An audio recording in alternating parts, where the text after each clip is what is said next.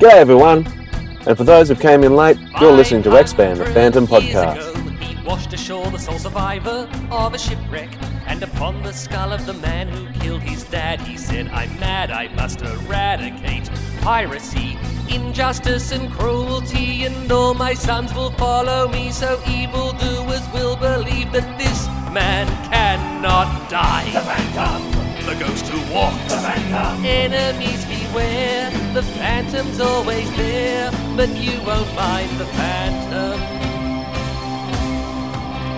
G'day, we're the Chronicle Chamber team, and this is X-Band, the Phantom Podcast.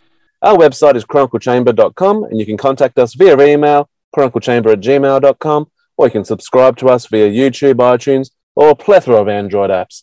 This is episode 205, our December 2021 Comics and News podcast. Welcome, Jermaine. Welcome, Dan. How are we, fellas? Yeah, good. Thanks, mate. Getting into the Christmas spirit. But no, it's fast approaching. Yeah, I see you wearing your hat. I forgot to put mine on. I thought we had another podcast to go before Christmas, so I left it on. I'm sure that we do. We've got a Christmas Merry Phantoming podcast coming up, but I suspect that Jermaine is already in the festive spirit, given that today's your birthday, mate. Happy birthday for today. I see you had a fantastic Phantom-themed cake on the socials over the weekend, and chuffed to be welcoming you into the 40s, mate. No, not 40s yet, mate. Still late 30s. Don't age me even more than I already am. But no, thank you for that. Yes, we had a birthday themed cake. I think it was my wife's way of apologising to me for missing our anniversary this year. Right. Oh. Yes. I've got a few more brownie points up my sleeve. Well, as a repay her, instead of spending time with her, you get to come and do a podcast instead. Yeah, that's it. Well, she's putting the kids to bed. That's the best birthday present you could ever get. Very good.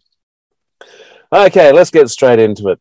So, since our last Comics and News podcast, Frew has released three more normal issues. I don't think there's been any extra apart from the normal issues, no. First off is 1905.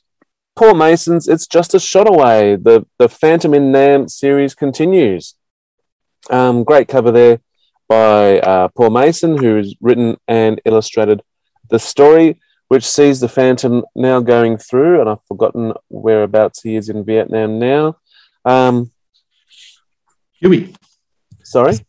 Wasn't it Huey? Huey, H-U-E. Yeah.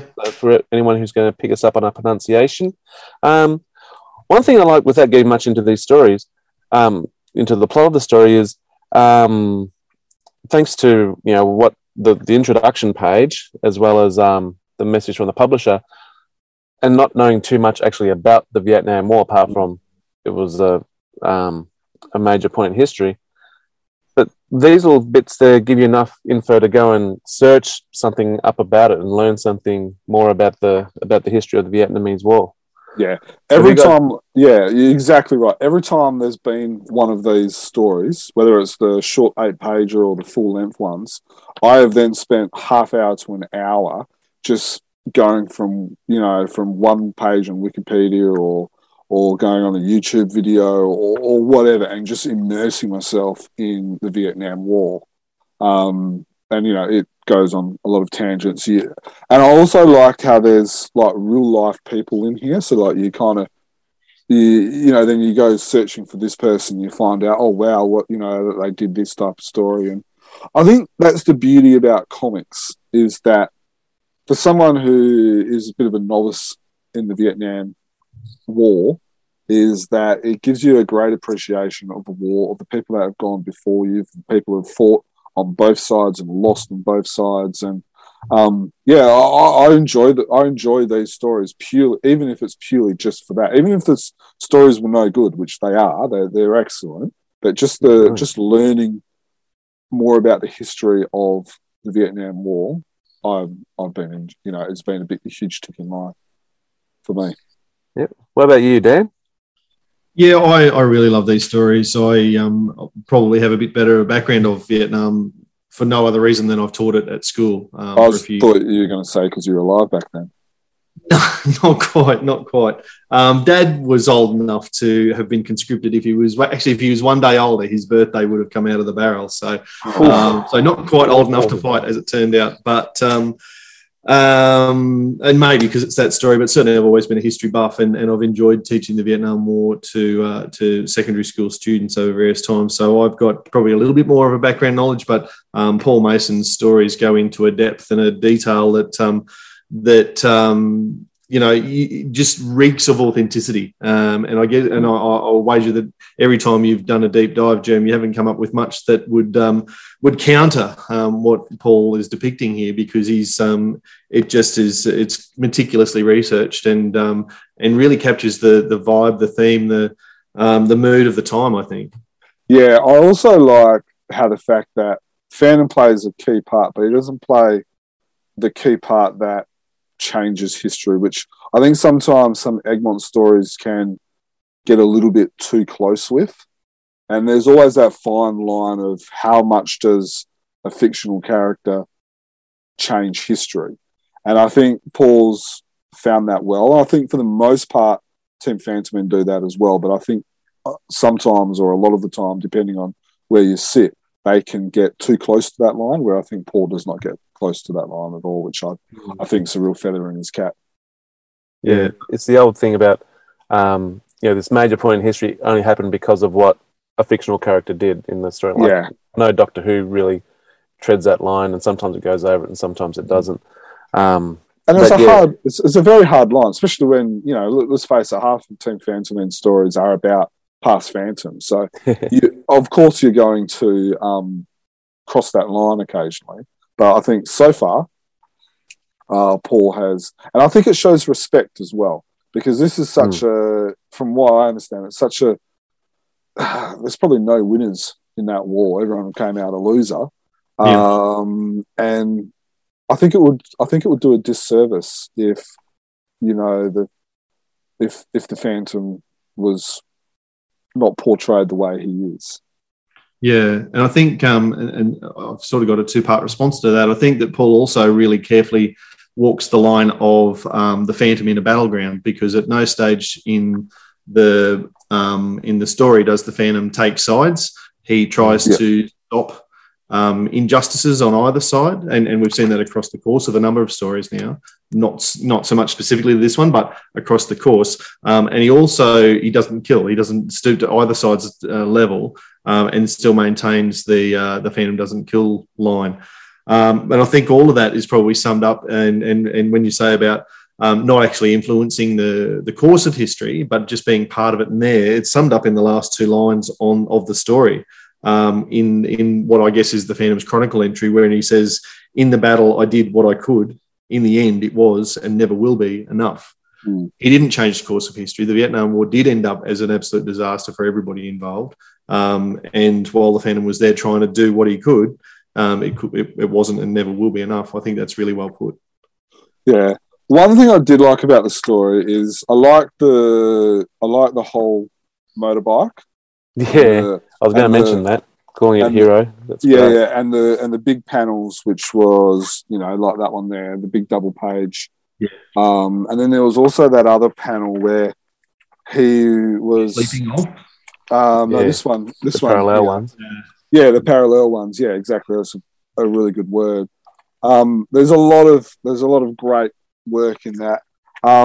So that's great storytelling. But what I actually liked as well was getting background from the Vietnam side of it with the locals. So having the two sisters on opposing sides, and I thought that was really well handled, because there would have been, a lot of that, of people fighting on both sides who were family members, and it probably would have only just been, not really a decision. It would have just been circumstances that would have put them on opposing sides and stuff like that. So, I think he's done a really good job.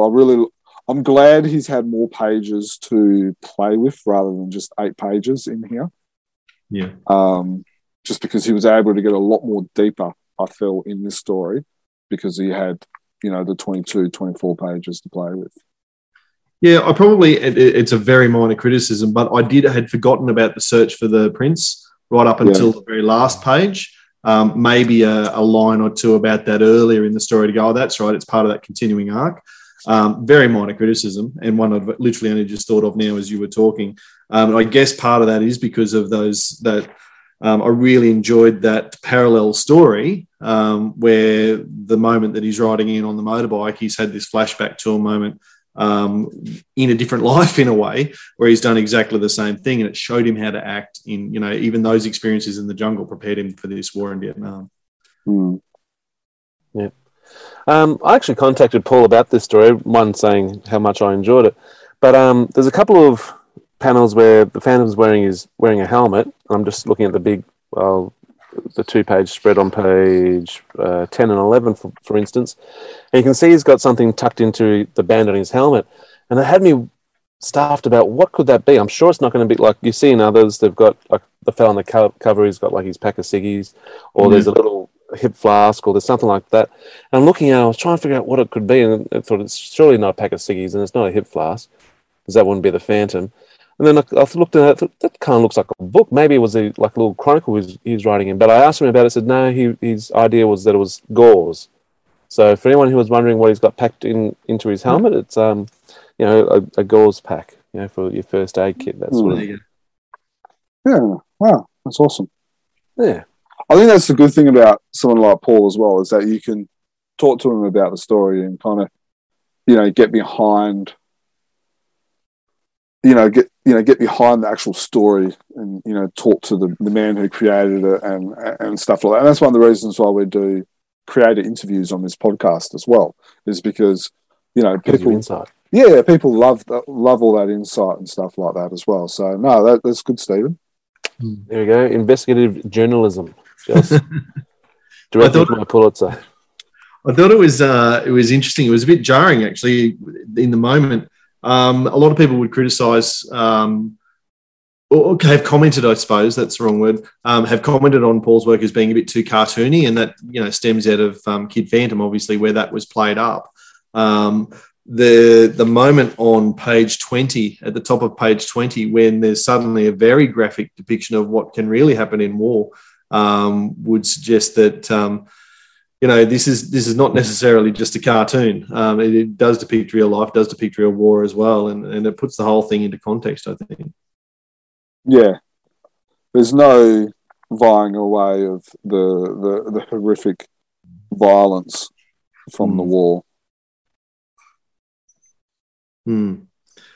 So just before we move further forward, did you see the little reference to Lee Falk on the front page? On the front page? On page 3. Oh, I'm sorry. I was looking at the cover. Sorry, not the cover.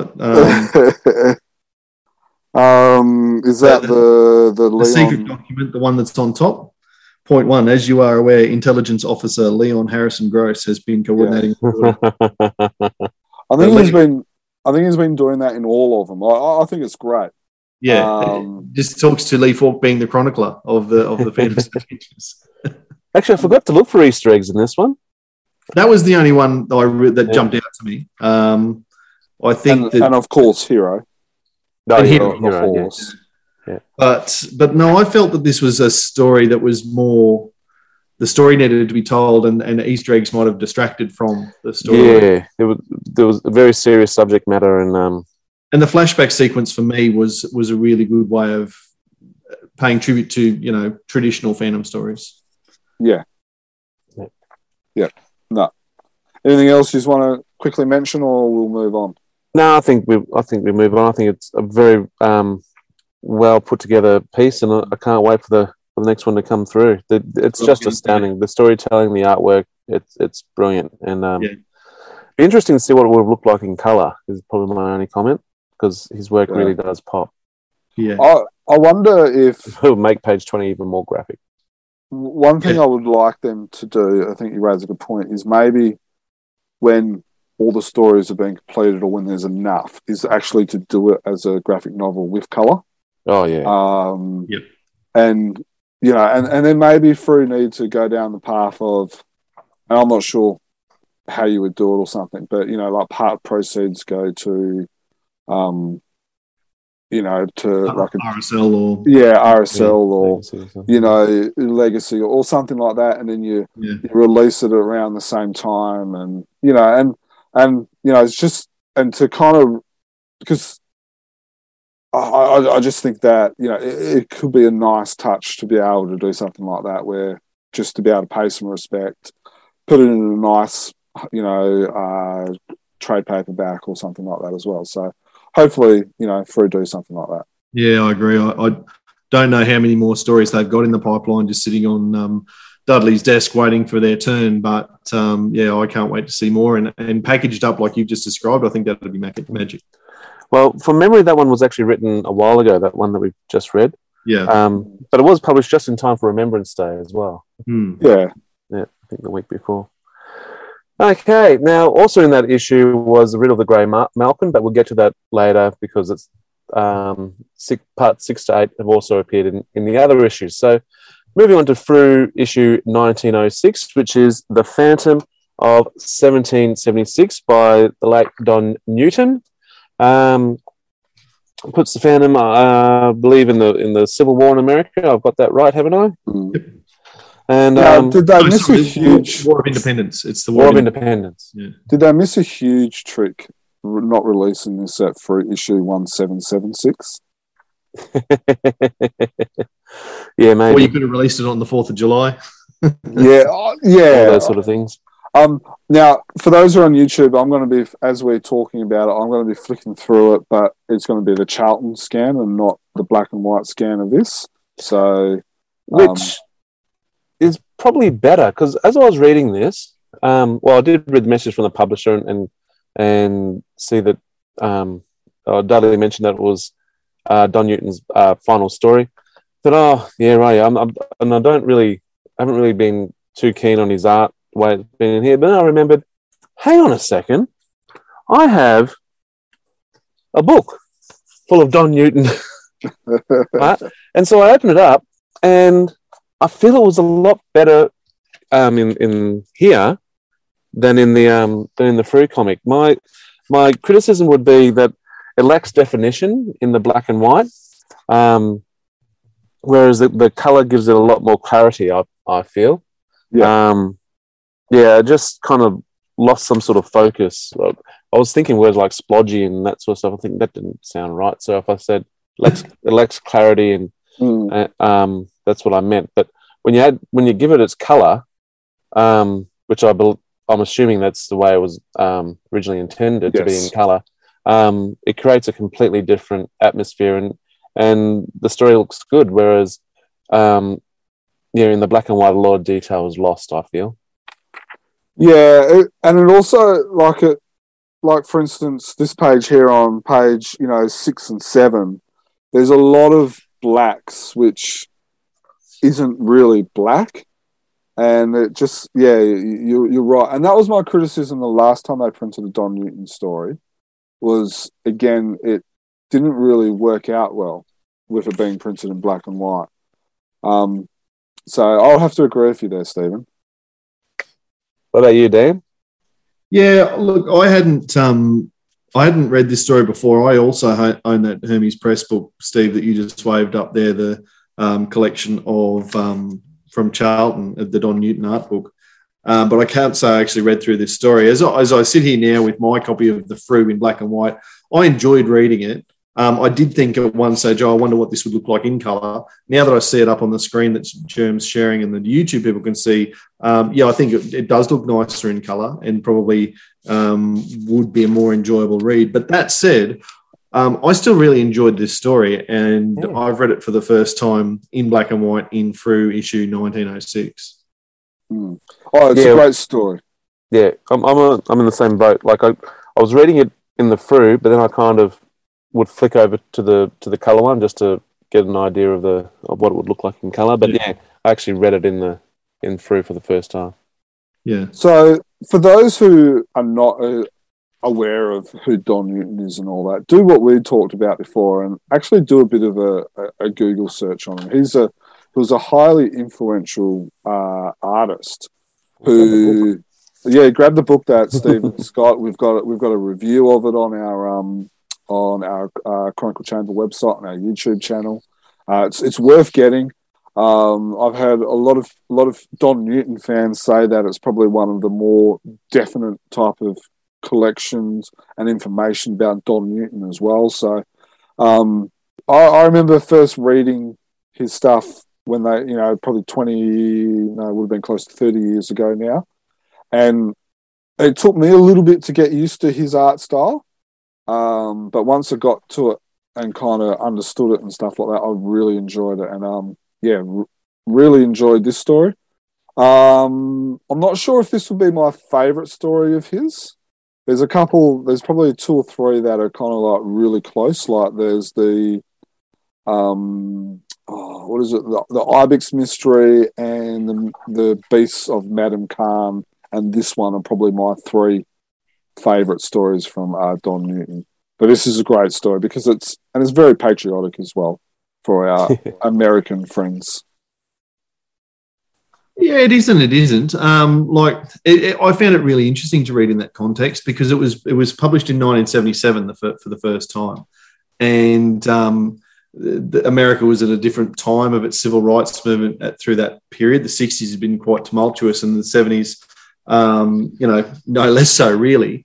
The fandom is quite openly anti-slavery, and while I've got some qualms about the way it ends and the way that he operates when he's. I was worried initially. Then he comes back and goes, "No, I'm actually against all slavery," which was good from my 2021 lens. And the fact that he's talking through Benjamin Franklin. Ben Franklin, is that who it was? Yeah, that's who it was. Yeah. That's who I thought it was. Yeah, that's sorry.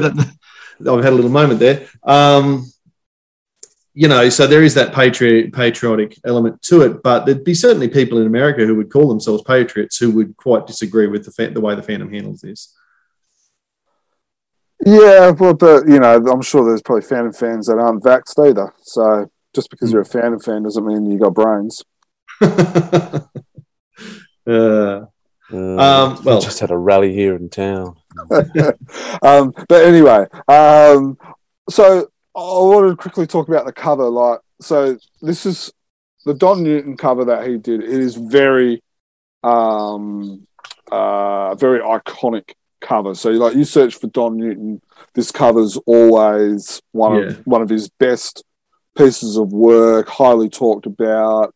Whoever's got the original art to this could probably write his own check if he ever wanted to sell it.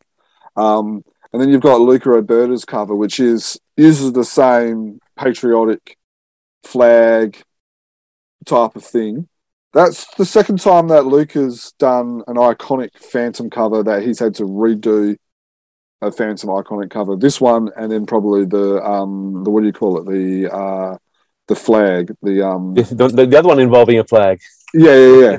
But I would say that these 2 covers that he's had to redraw or redo for a through issue would be maybe the 2 of easily the top 10 most iconic Phantom covers ever. So it's big shoes. Do you think he's succeeded with this cover? I think it's a good cover. I don't think it's as good as the Don Newton original, but this one looks nice and polished. The other one, it's a very different style. The other one looks rough and rugged and war-torn, whereas this one's very clean and crisp. And it depends on what type of mood you want from the story.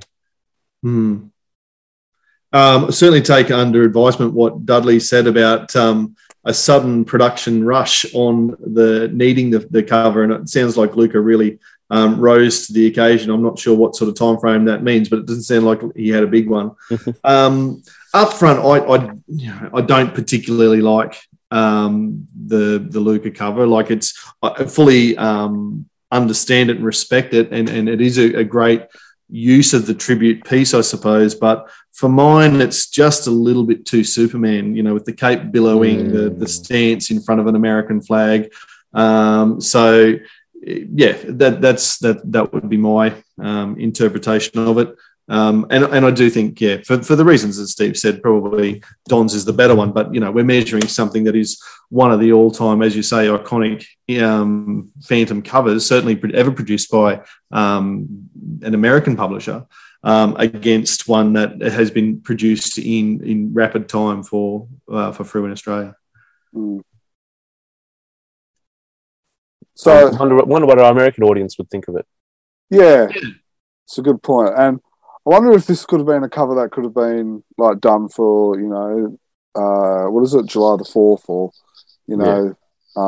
so that might have been my only criticism with this issue was that it might have, and I think maybe that's a bit of an overall issue that I have with some of what Frew do is that they could time some of their releases of their comics to be, more strategic with certain times. Like this could have been a brilliant one for 4th of July. The Vietnam one could have been good for Anzac Day or it wasn't time. It wasn't time for Remembrance Day. I'll give it that one.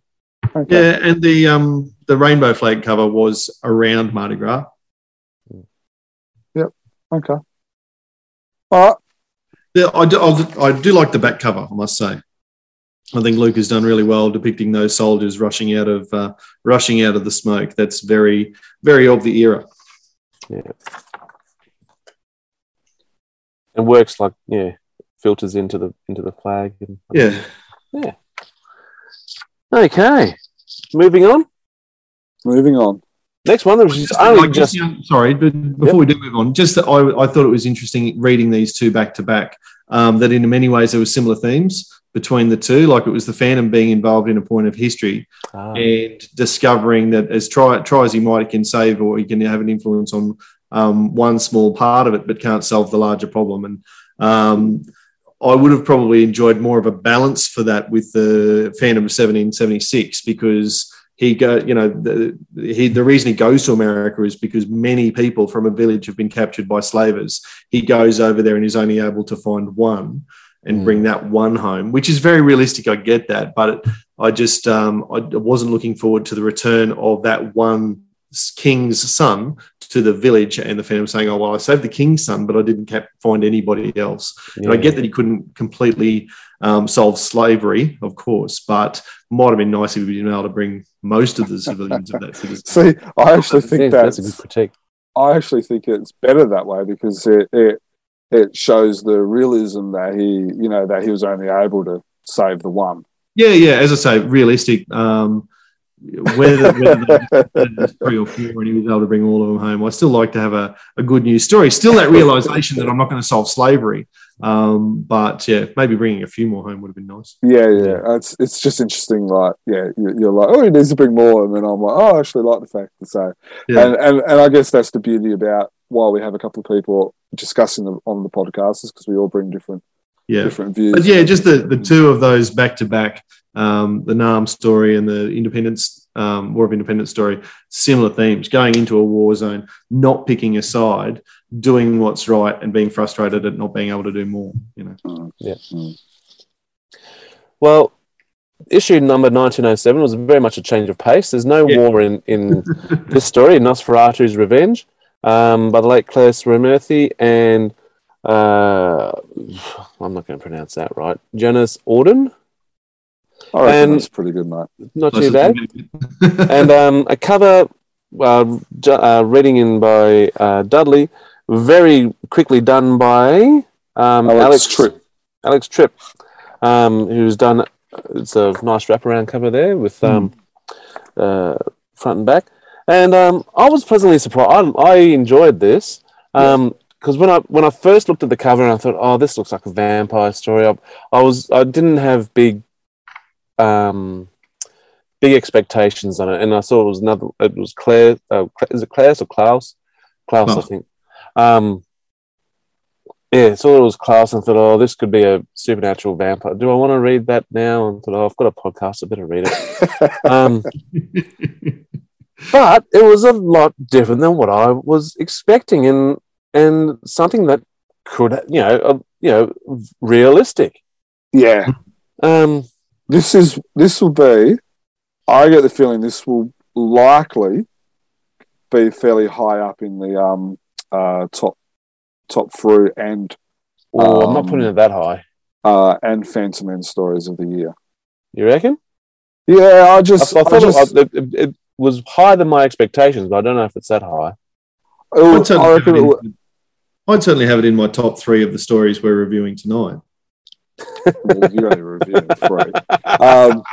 But I would not be surprised to see this top 5 for both countries. Why do you say that? What puts I just think it like you said, it's it's fun. It's kind of it's got all the elements. It's it's fun.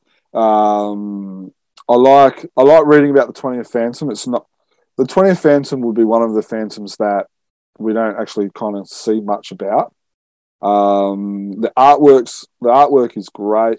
The artwork is phenomenal. I'll put that one in the top for the and I would say it's probably one of Grace's awards. better stories, probably in his last half a dozen to 10 years.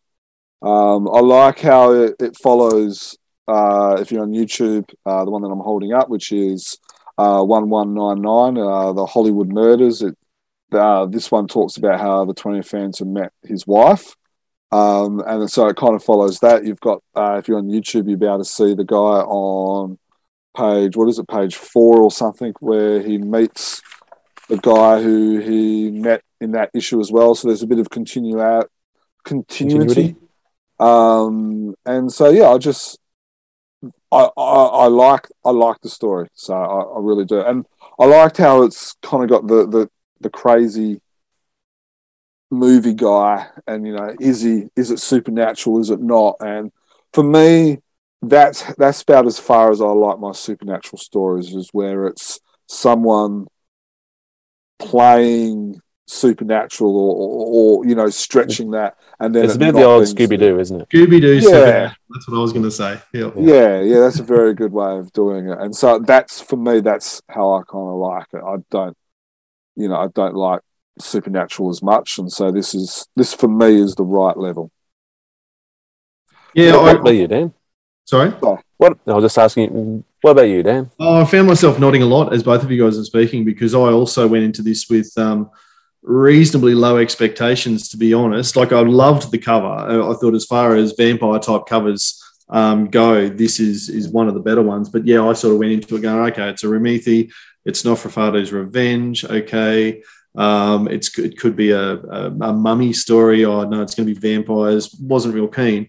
But again, it was that Scooby-Doo type villain aspect of it. I thought that between the two of them, they really captured the mood of Hollywood, as I understand it, the mood of Hollywood in the late 1930s, early 40s, where you've got, and he referenced a couple of other actors of the time. I can't find them now, but someone who had struck it large in Hollywood and then wanted to live the lifestyle. To me, he seems to be based on Bela Lugosi, who was so famous as one of the first Draculas to appear on the screen. And yeah, it was just a really enjoyable story from get-go, from start to finish. I know, Steve, you would have loved the...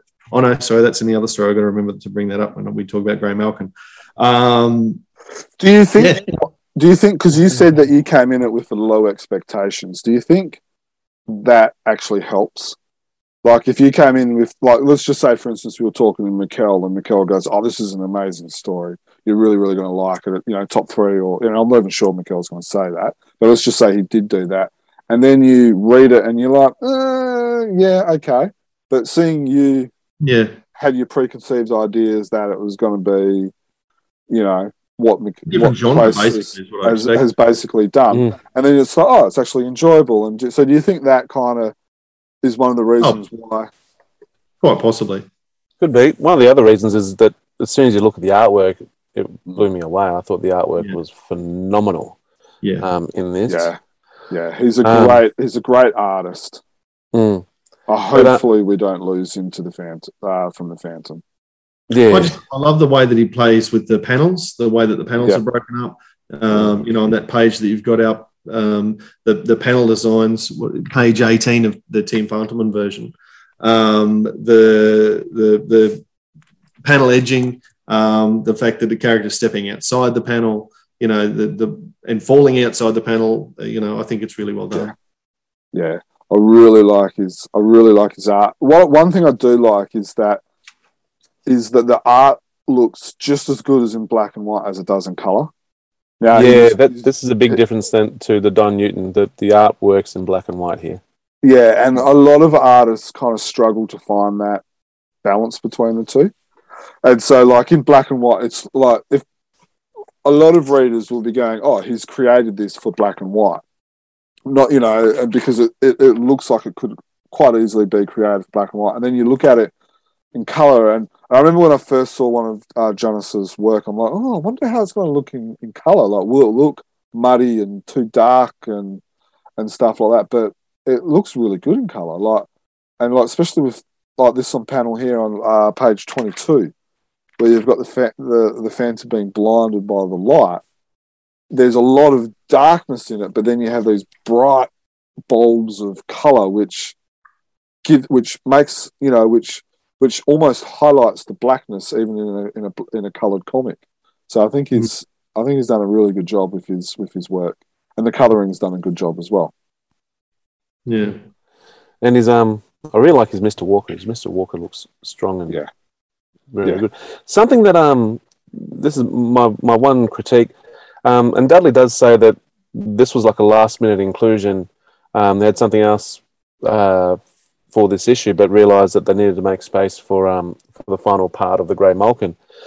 Which, having said that, well done to Alex Tripp for his cover at short notice, because that is absolutely brilliant.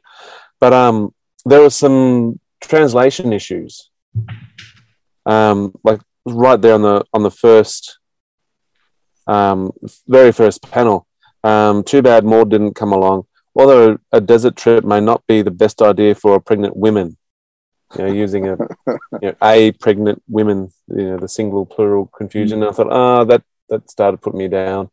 And so that's probably also helped a lot of my expectations. Oh no, and that also, there was a couple of things, they were just little things like that, which may have happened because it was rushed. But there was a couple of little translation issues on the same sort of line. However, I really enjoyed the story. I enjoyed the story. I should say I really enjoyed the story, but I enjoyed the story. I liked the play with the brothers and the way things happened. But to say it was in my top 5 for the year, I'd have to really double check the rest of the stories. But the artwork is definitely in my top 5. Yeah. And I do agree with what Jerm said about this being one of Klaus Prometheus' better stories that I've read for, whether it's 6 to 10 years, it could easily be, I suppose, because it just seemed like Klaus wasn't taking it too seriously in this. That's a good point. Yeah. I will also say, as we're finishing up, I've just got it on the screen if you're on YouTube as well, that the free cover is a lot better than the Team Phantom Man cover. Oh, yeah. Yeah, I would agree with that. As much as I like, it's a nice cover, but I think the free cover is just horrific, and Alex has done a great job in, like, even just like, on the bats on the back, how they've gone and got that warm torn holes and the veins popping out and all that. It's just it's a scary cover, and Alex has done a great job with the cover. So sorry, Henrik, but you're second best in this one. It's the eyes that get me, and also the colorist Mason has really brought this to life, and the eyes on Nosferatu, you're just absolutely drawn to them. And looking at these and this cover and many covers that Frew does, I used to look at this website and they'll show the best covers of the month or something like that, but it was all American, and none of them had the Phantom. And I reckon there are many Frew covers that would easily knock down anything that some independents as well as DC and Marvel have been putting out. So yeah, I wish that these other comic book aficionados would take a look at our little Phantom publication here in Australia and see what's going on, because there's some absolutely knockout work happening here. Now, did this knock you out with The Riddle of the Grey Malkin? We've wrapped it up, part 6 to 8 by Glenn Lumsden and Jason Paulos. It's all been resolved, or has it? Maybe they've left it open for another meeting between what's her face and the Phantom? Paris and the Phantom. Paris, that's her name. Paris from New York. Oh, one last thing about Nosferatu, because I thought this was fun. I thought this gave me a chuckle. The fellow's name being Vlad, and the way that he dies, he's impaled. Had the impaler. I thought that was good. Anyway, yes, the Grey Malkin, the Phantom. Where do we start off with part 6? He's gone to New York. Looked in the basement. Sorry? No, he's locked in the basement by the end. Locked in the basement. We're up to it. But from part 6, he's in New York. They've discovered that the Grey Malkin has been kidnapped or catnapped. There's a ransom up for it. The Phantom's gone to rescue it. They've found out that the person who has catnapped the Malkin is actually someone that they know. He feels guilty. He tries to make things right. It goes awry. His house burns down. There's death. But still we've got the Phantom, we've got Paris and the Malkin. And he gets knocked on the head. Steve's favourite. Bloody well knocked on the head. That's what I was going to bring up before. I'd forgotten that. I was actually remembering how much I was enjoying this, and then you had to remind me that they knocked him on the back of the head. Come on, Glenn Lumsden. This is your chance. You have 20 seconds to make a whinge, Stephen, and then we're moving on. I hate that he gets knocked on the back of the head. Every bloody time, knocked on the back of the head. Surely by now he knows that there's people. He's got these jungle senses. To its credit, it does turn out to be a key plot point of how did he get knocked on the back of the head. It must have been in a secret panel. It's not like he just... okay. No, that does turn out, you get the payoff for that in issue or in episode 8. So I was like you. I was like, oh, not again. But I did like that we went back to it. And a secret panel. I'll give him the secret panel, the secret passageway. All right. No, we're now in the knock on the head free zone. Not on the head free zone. And then they leave New York and go back to Bengala to see if they can reunite the Grey Malkin with its mother. And because she's done a deal, well, if the Malkin goes back to his mother, well, then no worries, no harm, no foul. But if the mother rejects him, she can come back with me. And the fan goes, oh, well, that's just too annoying. That's so fair and reasonable that it's annoying. How could I what's the word? How can I say no? And he gets hoodwinked. He gets bloody hoodwinked. I must admit, anyway, that's. I started off not liking Paris, but by the end of it, she grew on me. She's a fun character. Yeah, and I like how she kind of fooled the Phantom and she ended off with a kiss, and it's very McCoy-ish, like Wilson McCoy kind of era stories always ended off with the Phantom giving every chick a big passionate kiss. It's very Phantom-esque kiss. I started off not liking the series. Then I went on the fence. By the time, and I said it last podcast, when he went to New York, I kind of liked a little bit more. It wasn't it's probably the best Gaslight that we've seen. Like, I preferred this one than the first Gaslight episode. Is it really gaslighty? There's elements of Gaslight, but I've read, like, for me, when I reread the Legendary series featuring the Phantom when we did our crossover podcast back in episode 204, that felt more gaslighty than what this does. See, for me, that's more steampunk, which is close to what I would say close to Gaslight, but with more modern touches. Yeah. However, the way he's done his boat here seems to be a little bit more modern. It Yeah, seems like rocket I don't know. power. It just didn't seem as gaslighty as probably what as I kind of expected. But I think I might actually like that better because it's more Phantom than the Phantom running around in flying carriages and something like the Wild Wild West featuring Will Smith or something. That's probably I think I prefer a less Phantom gaslighty than say going to that extreme. Yeah, but overall, it was probably a solid. If I had to give it a out of 5, I would probably give it a 3, maybe a 3.5 out of 5. If I had to put a vote to it. I think that for the Phantom, that by gaslight can simply mean the Phantom who was in the 1890s, early 1900s, that 20-year period, and probably visiting cities because that's where the gaslights are, rather than being the jungle stories. So I'm quite happy with having not read a great deal of other gaslight stuff and having a preconceived idea about what that genre should mean. I'm with you in terms of the two Phantom by Gaslight series. I enjoy this one much more.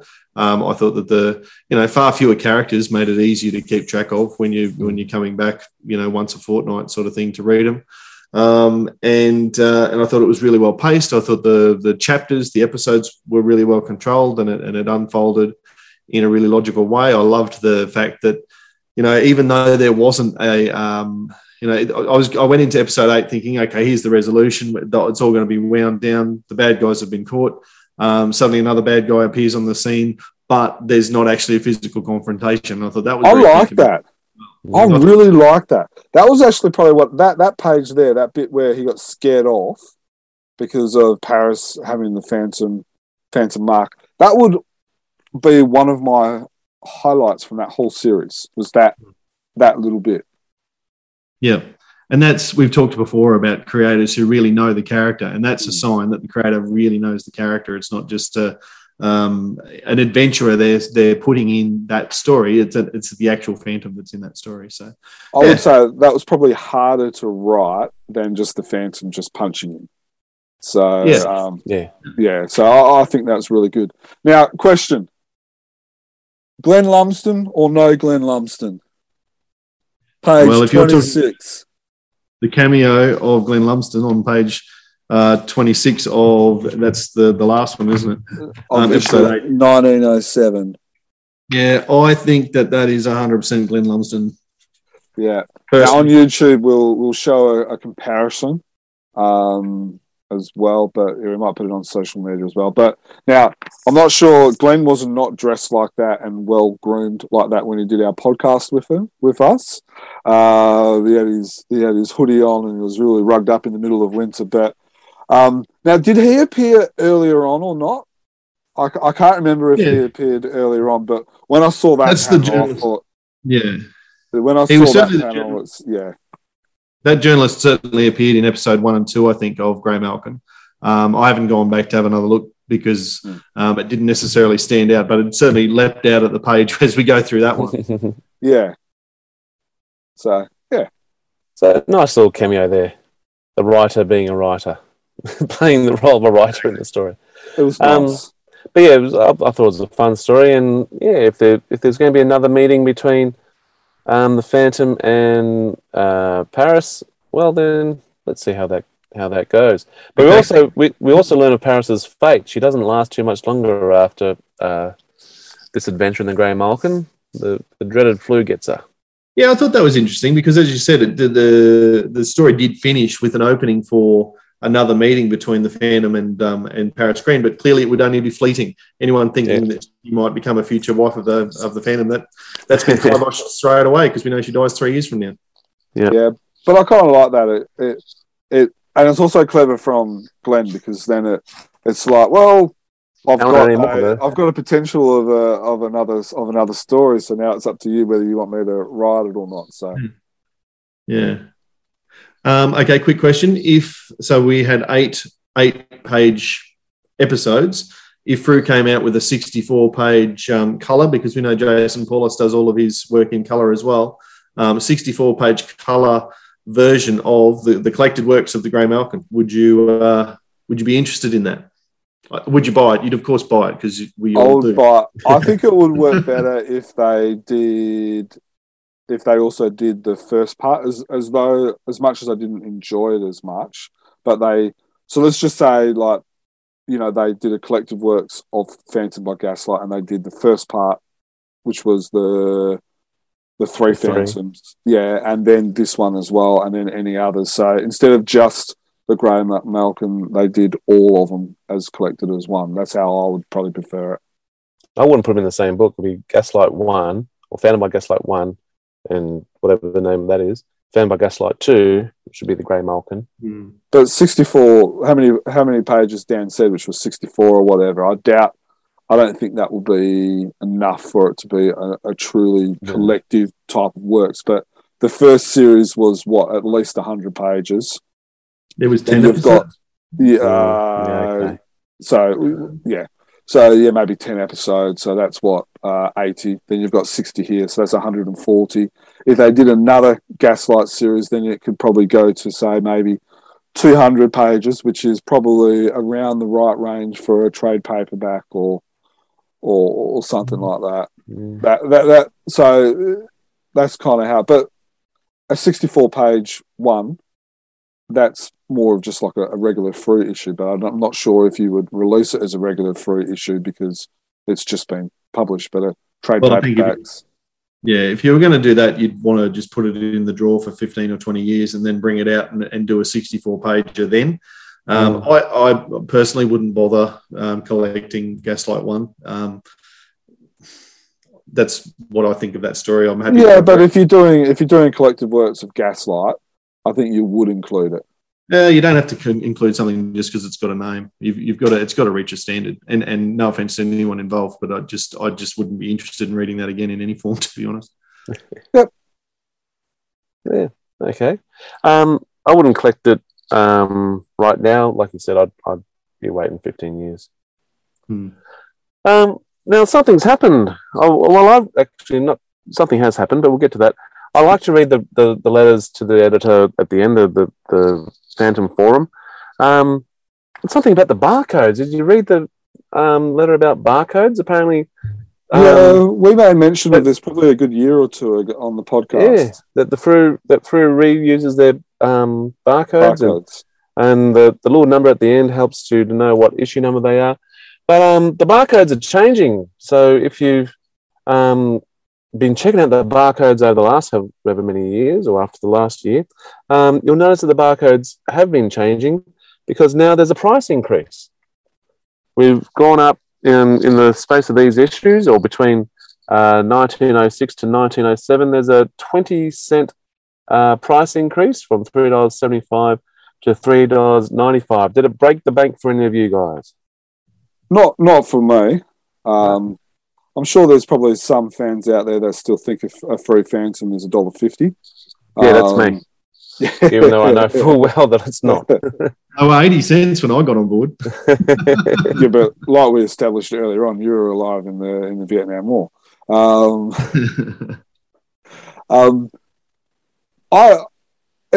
Unfortunately, there's been a huge inflation increase during COVID. Milk's gone up. Mortgages have gone up, fuel's gone up. It also means that, comics have to go up. Unfortunately, it's just society, I guess.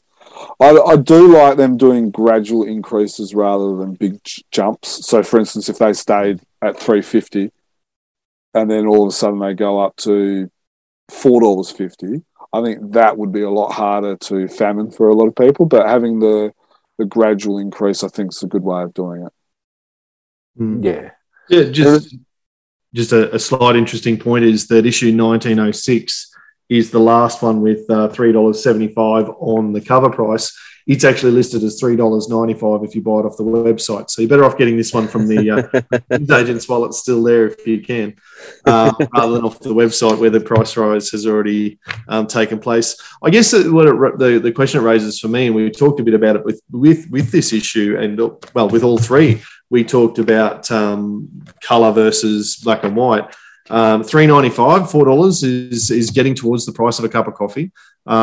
If we started seeing all of the fruits published in colour, surely you've got to have a consummate commensurate increase in paper quality to make sure that the colour is as nice as what Jerem's been showing us on the PDFs on YouTube from the other publishers. We'd surely be seeing this get up to $7 for a comic, and I think that's probably a bridge too far for your fortnightly Phantom comic. Yeah, that's the price of an American comic. I think around about that much. Yeah, 7 to 10. Between 7 to 10, and that's when I kind of get a bit of a shock when I get stuff at the local comic shop. I'll pick up my Phantom, and then if something else takes my fancy, I might pick that up as well. And all of a sudden, sorry. And it's the one that blows the budget. That's the one that blows the budget. Oh, crikey, how much did I spend? I didn't, and that's including like $2 or $3, whatever it is, for the file cards that you get charged as well. So I've already factored that in. Then all of a sudden, the extra price with the coloured American comic, that it really does blow up. But I can handle it. I'm in a good position at the moment. But if I was a proper uni student or a pensioner who's living paycheck to paycheck, well then, doubling the price is it's particularly every fortnight. It could get a little bit hairy. And I think that's why you have to stick with black and white for the majority of it, because the majority of free readers are of your probably 45, 50 plus, which includes a lot of pensioners. And I think you also bring new readers by being a cheaper, not quality, but a cheaper product to buy. I think the stories really hold up, and you're getting your bang for your buck with what is essentially $4 now. I would like to see at least a colour comic at least once every 2 months, though. Would you? That often? Yeah, because what Dan just talked about, getting new readers, you're not going to get as many new readers with black and white comic as what you would with a colour comic. No, I disagree, because I don't think everything hinges on black and white and colour. I think I think there's a bit of a which gets said a lot, that it's your granddad's comic or it's your dad's comic, which is some sort of a stigma on the Phantom. But when they actually go and read it, they enjoy it. So if they can just turn that stigma around, that'd be great. Maybe like if we can get, we're going to be talking about a social media manager in a moment. That sort of stuff would help. Having podcasts like us, spreading it out, kind of like I've had kids at school who have come across, like I haven't said anything, but they've come across it. When they came across the Phantom, they weren't stalking me. They were actually, doing Phantom stuff. So there are young people out there checking the hero out. So I don't dive into the black and white v colour in regards to getting new readers, because you've got things like manga, which just goes boom, and that's black and white. So yeah. Well, we've got a great podcast on colour versus black and white, so we won't rediscuss that here. You can go back and listen to that. And then, Stephen, you talked about social media manager as being an important social media being an important matter for to get new free readers, and I completely agree with what you said. Did you guys read the little bit of article about the social media guy? Read some of his answers and all that. Did you like what he had to say about what he is looking at doing for free and bringing the Phantom into the current generation? What social media is he on? Is he in control of all their I think eventually, yeah. So he's done. So he's on Twitter and Instagram at the moment, and then he said that he's in the process of getting Facebook. And then he's looking at doing other stuff like TikTok and all that as well. All right. Now, I think all of that's good. And Dan, I know you're a bigger Twitter user than what I am, but I think Facebook seems to be kind of like an older social media platform. I can't believe I feel old saying that, but I think seeing a lot of free readers are still older. I think it's good that he's still going to focus on Facebook, because I think that's key to keep entertaining the older people as well as the younger who probably use Instagram, Twitter, and maybe even TikTok. What do you think, Dan? Yeah, no, you're absolutely right. For the audience of the Phantom, that Facebook is going to be absolutely crucial. For what it's worth, I might just show you. Oh, can you get me to share the screen, Germ? For what it's worth, I think that the Twitter account that he has started from scratch is moving in the right direction. And here we go. Share that. Okay, so this is the Twitter account that he started, and the fact that the banner has changed to the current issue. Each of the issues comes with a bit of a spiel and a bit of an advertising thing. We'll talk later about the fact that Frew has started to sell Shakti. That's on there. He's shared. That's obviously the post that you put up.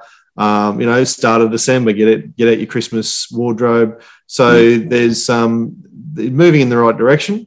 I think.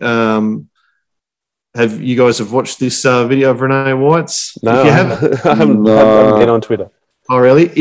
I'll send you guys the link, and we'll put the link in the subscription too. But if you haven't done yourself a favour yet and watched Renee White introduce the subscription service and what to do once your envelopes arrive, do yourself a favour because it's highly entertaining. Entertaining in a good thing or entertaining in a groan? Look, I'll let you be the judge of, and we're back to the very start. I'll let you be the judge of that video. I'm not going to prejudice anybody in any way about it, but it's a minute and a half that you'll enjoy on some level, I'm sure. So anyway, the point being that's the sort of stuff that he's putting up on Twitter. That's exactly the sort of thing we've been saying for a long time should be going up on Facebook as well. So who knows what the hold up is there in terms of Trent getting the keys, so to speak, to the Facebook account. But if he's going to be putting up those fortnightly clips about here's the latest comic, why don't you go and buy it, and intersperse that with, Christmas is coming and that sort of fun stuff that the Phantom's got a plethora of images to go with, then that will go well. Yeah, well, what you just showed us then, scroll through, that looked good. I thought that looked well. So good on you, Trent, for that little bit of what you've done so far. At Phantom Comics AU for anyone who's on Twitter and wants to go and search it up. If you're not following it yet, they have got less than 100 followers so far, but I'm sure that there'll be more diving on as time goes on. Yeah, it's the same. It's the same handle for Instagram as well. I guess the thing that probably excites me is that something's better than nothing. Even if, Trent, he's of the generation where, social media is part of their life. So he's grown up with social media. He knows what social media is. And even if he only does half a good a job, it's going to be a lot better than what was currently done before. And, purely because, Frew needs to have a presence. We talked before about the need of getting the next generation. Hopefully, this is going to, even if it only captures 50 to 100 new readers, which isn't a huge number, but it could extend the lifetime of our comic, of our characters. So, whoever signed him up, whoever over at Frew got him on board, 2 thumbs up or a good mark for you. And yeah, hopefully we see some increase in activity about the Phantom. Okay, so we've gone through our issues. We've gone through the price rise and the social media manager. We've had these. Well, we've enjoyed the Grey Malkin stories as a bit of a backup to these shorter. Well, say shorter, but it's probably been a little while now. These 22, 24-page Team Phantom stories. What do you see, or what do you think Frew might do for a backup story now? Is there anything that they might already have up their sleeve, or is there something that Team Phantom has done that they could, get shorter stories? Does anyone have any idea or the inside word? Is there more Gaslight coming our way? Not that I'm completely aware of. I hope they don't go down the path of the Phantom Crusader short stories that we saw a couple of. As much as I enjoyed the stories by Andrew Constant and Jason Paulus, he's just not the Phantom for me. So it was worth a try. What about Andrew Constant's? What about Andrew's story with the robotic Phantom? Will we see some shorts? As long as it's Phantom-like, as long as it's our Phantom. Or does it have to be our Phantom? What do you mean? Like, does it have to be 21, or does it? No, does it just need to be a Phantom who is the Phantom? It has to. It doesn't even have to be the Phantom. Like Phantom Men did the World of the Phantom stories, so they did little short stories featuring Guran, Kit and Heloise. But it's from the Phantom universe, I guess is probably a better word. Where Phantom Crusader, in my opinion, this is just my opinion, but it sits so far out of the Phantom universe that every time I read the Team Phantom stories and then even the Frew stories, I've wanted to like them because I've liked the creators that have been involved, like Kerry Lepinan, Andrew Constant, Jason Paulos, and great guys. Absolutely love their work, love what they're doing for the Phantom, but it's just not Phantom.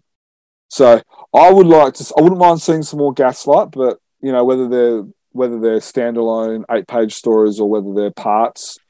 What about you, Dan? Were you being a Phantom Crusader fan? No.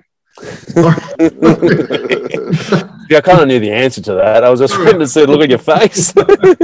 I had moved on a while ago. Right, Crusader's no good. Move on. I like the idea of the World of the Phantom stories. I'd be interested in seeing some of those because that idea of a short clip of what goes on for this character when they're not interacting with the Phantom, I think that's a really cool idea. You learn more about that character and it develops their character as well, which I think is probably the key point about them. Yeah, absolutely. I'm not sure that it's going to be something we're going to find out super soon because, as we said when we talked about Nosferatu's Revenge, the cover was done in a hurry when Dudley said he realised he needed to make space for the 8-pager finishing or conclusion of Grey Malkin. So he's clearly got a 32 or a 36 pager up his sleeve that he's been itching to get into production. And we might see a few of those. Perhaps we know that the Christmas issue is coming up. That's always a bumper one. So it's probably going to be deep into January before they need, maybe even February, before they need another filler story and we find out what the move is there. But I mean, of the options that we've talked about, the World of the Phantom stories would seem like a good one to me. And of course, if there's any more 8-page Phantom in Nam stories, I'd love to see those included as well. What? Oh, sorry, Stephen, were you going to say something? Yeah, well, I probably wouldn't go for Crusader as well. I don't hate it. I think there seems to be a quite visceral reaction there from some people in regards to the Phantom Crusader, but no, I don't hate it, but yeah, I wouldn't mind it, but I'm not. It wouldn't be on the top of my list, I guess. I mentioned this back when we talked about it, but that story, because when I said I was talking with Paul, he's hoping that one day he can write and draw more of the series. But those ones that have been published were all done back in 2019 and the beginning of 2020. So from that, I'm going to say that there's probably no Phantom from in Nam stories in the pipeline at the moment. That'll be great to see some more. Look, one of the things I would like is Frew get inundated with a lot of potential writers and artists who want to do the Phantom, they want to get published and stuff like that. So I think the 8-page stories is maybe a good breeding ground or a good nursery for up-and-coming tester.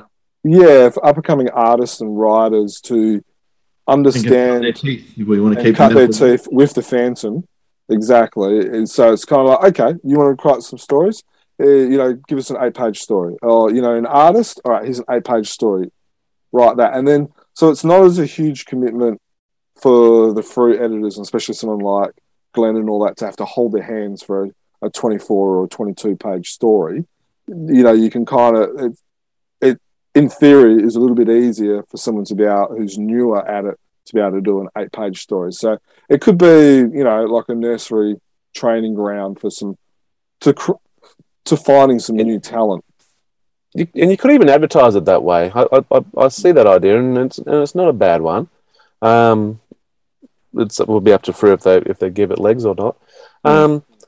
But another point we've got here, could it be like a mini giant size where, the Shadow gets an 8-page story there, or the Raven or someone like that gets their own little 8-page story, and it could be like a little, for those people who haven't picked up giant size, a hook. Yeah, little hooks that they can get themselves into. Would you like to see another, doesn't Phantom do that? Like they've got Phantom stories, but then they'll have another story which isn't Phantom? If it is to be like that, our Phantom would have to be in it somehow. Kind of like and then that's not going to work because we're not allowed to have crossovers. Yeah, I know. So that idea is just gone down the toilet. I wonder if they're allowed to reprint a crossover they've already done. So Scorpius, for instance, gets a bit of a run. Yeah, that's too soon. But is Scorpius also too long? We had that issue with Heart of Darkness. We did Heart of Darkness. If we can get through Heart of Darkness, we can get through. Yeah, but people got a cold heart reading towards Heart of Darkness. That's true. Personally, as much as I like those giant-sized characters, I want them in giant size. I don't want them in the regular issue. Yeah, I don't mind if they as their own standalone story. Yeah, if they did it once in a while, as a hook. But preferably, I prefer the Phantom in my Phantom. Yeah, I want a Phantom in the Phantom story, in the Phantom issue. Yeah. So even if they're just standalone short stories, that'd be good too. Go for it. Before we hand over to Mikhail and Ankit, who will review the latest Swedish and Indian comics, we are still looking for someone from Brazil to review the Phantasma comics. Please contact us. A new Fantomen review, this time issue 24 of 2021. It has a cover by a new artist. I'm not sure how to pronounce it, but maybe Percy Okwa. The only earlier Phantom work I've seen from him is the contribution in the Bushfire book, and now his this licensed Fantomen cover. We have some editorial pages. Andreas explains a bit about the backstory of these Phantom Traveler pages that we will see for the third time in this issue, and that Fantomen number one was on show that they were guessing values of different objects. It was valued at 10,000 Swedish kroners. Also notice that Swedes can buy the Norwegian Christmas album from online shops. The main story is the 999th Team Fantomen story, Gatans Rovdjur, so the street predators. Daniel Carlsson's second story, and this has art by Anthony Spey. As Andreas talked about in his interview in the Expand episode 201, me and Andreas did save the 16th Phantom a round trip to Europe by changing a few words on this first page when it happens. It's about these street kids that start to disappear, this story, and Phantom tries to figure out who done it and why. And as I mention every time there's a space story, I really love the art. It's amazing. And after the main story there is this that we talked about earlier, the traveling pages that looks like a traveling magazine basically. And this one, the second story, is a Falk McCoy in black and white, The Grove of the Sleeping Giant.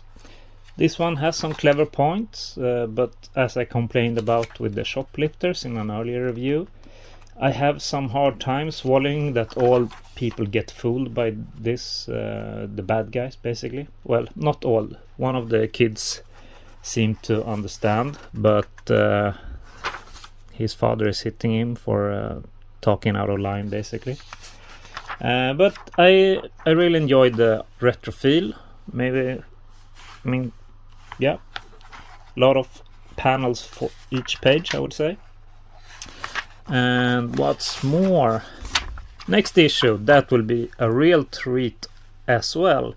double issue 2526, the last issue of the year, and it will have the 1000th Team Fantomen story, and it will also have a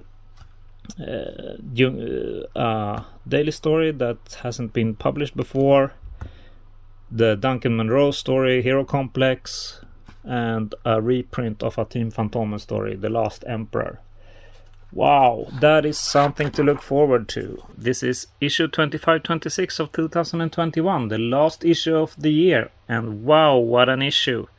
Look at that beautiful cover by Henrik Sahlström with the Sing logo, but with the Phantom in the middle and some femmes around the other circles. And you should really read up before you read this one. Andreas does a great job of connecting so many storylines into this one, and the universe feels a little bit more tidy for it. It's art by Janus Orden, and I love it. The title is The True Sing Brotherhood, and it is a contemporary story, mostly about the fallout faction of the Brotherhood after Sandal wanted to be president.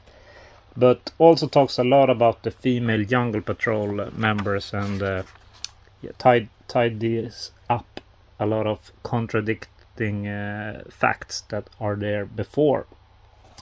There is also a bit of story here about the 1000 Team Fantomen stories and all of the writers and all of the artists, how many they have done. So leading writer is Klaus Ramerti and leading artist is Kari Leppinen. But Game Valve is very close by, and after that Fellmang. And after that there is... this is an article written by me. So that's fun. About some of the history of Team Fantomen stories, and maybe I have chosen a bit more of the weird ones, I would say, and such, and really nice. Big ad for this Rough on Roughnecks book. And then we have the Team Fantomen reprint of The Last Emperor, and this one is great. I would have loved to see it in colors, as I usually do, but this was published in Fru in issue 984 and 1568. It's about when the 8th Phantom was Emperor for one day and got a nice saber from Junkar.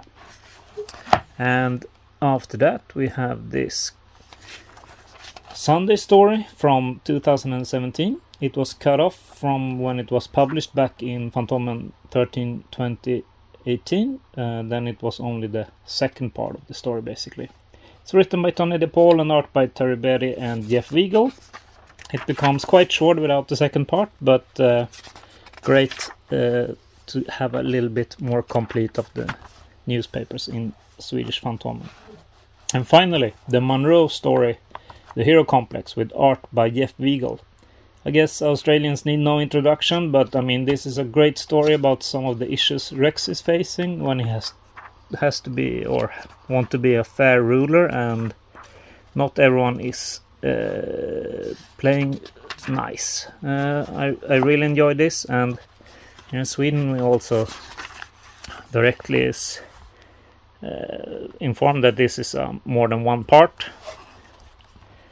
to this story. And the first issue next year will be actually in December this year, but it's still called issue number 1 of 2022. It has a reprint of The Magic Flute by Don Avnell and art by Hans Lindahl, and it has the second part of the Duncan Munro Jeff Weigel story. And then we will get more information, it says here, so that's cool. This time we have the Christmas album of 2021. To be honest, when I heard about this lineup of stories, they did not excite me that much, seeing it was only daily stories. But when I read through them, I really think the coloring really lifts them to a new level, and I enjoyed it way more than I thought I would. Beautiful coloring. The cover, made by Henrik Sahlström, is great. Maybe the tiger's eye are a bit unrealistic, but I mean, look at that dynamic, and yeah, Stripe is a cool tiger for sure. First off, it's the Animal Collector.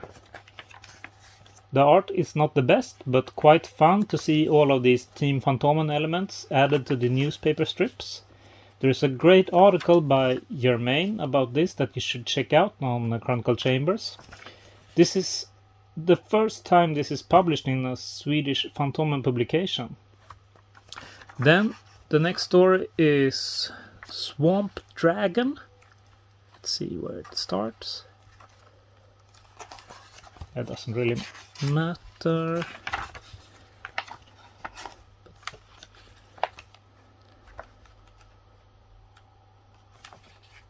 Here it starts, yes. So, not one of Falk and Barry's best, but enjoyable. I was a bit confused by the translation choices made by Ulf back in the day to alternate between monster and dragon, which when in the original it always says dragon. And then we have Xali. I have read this story so many times, but as I mentioned earlier, the coloring really brings this to the next level. It is hard to believe that this story was done over 30 years ago. I really enjoyed reading that. Then it's the old album from 1971 or 72 it says here. Great, as I said last year, that we're in the years with full color albums. And this includes 2 Barry stories. That is also a great addition. This is the Golden People, and yeah, it's great. And to top it off, as an extra, there's an unpublished Rolf Goose cover and a short in memorial. Great stuff. Oh, here's the text. Thank you for listening, and happy phantoming. I'm Ankit, and today I'll be reviewing from the new publisher from India, Shakti Comics, the first issue of The Phantom. Now, as many of you who have been following us in all our social media posts and content, you must be knowing that India now has not one but 2 publishers who are licensed to print the Phantom books in English, and one of them is Shakti. And Shakti Comics comes from the brainchild of someone of basically Shakti Comics was initially a retailer of mostly Indian comic publications like Raj Comics and all, but from this year onwards they got the license of King Features to produce comics of the Phantom, Flash Gordon and Mandrake, and I'm not sure, but maybe other King Feature characters too, in the languages of English, Bengali and Hindi.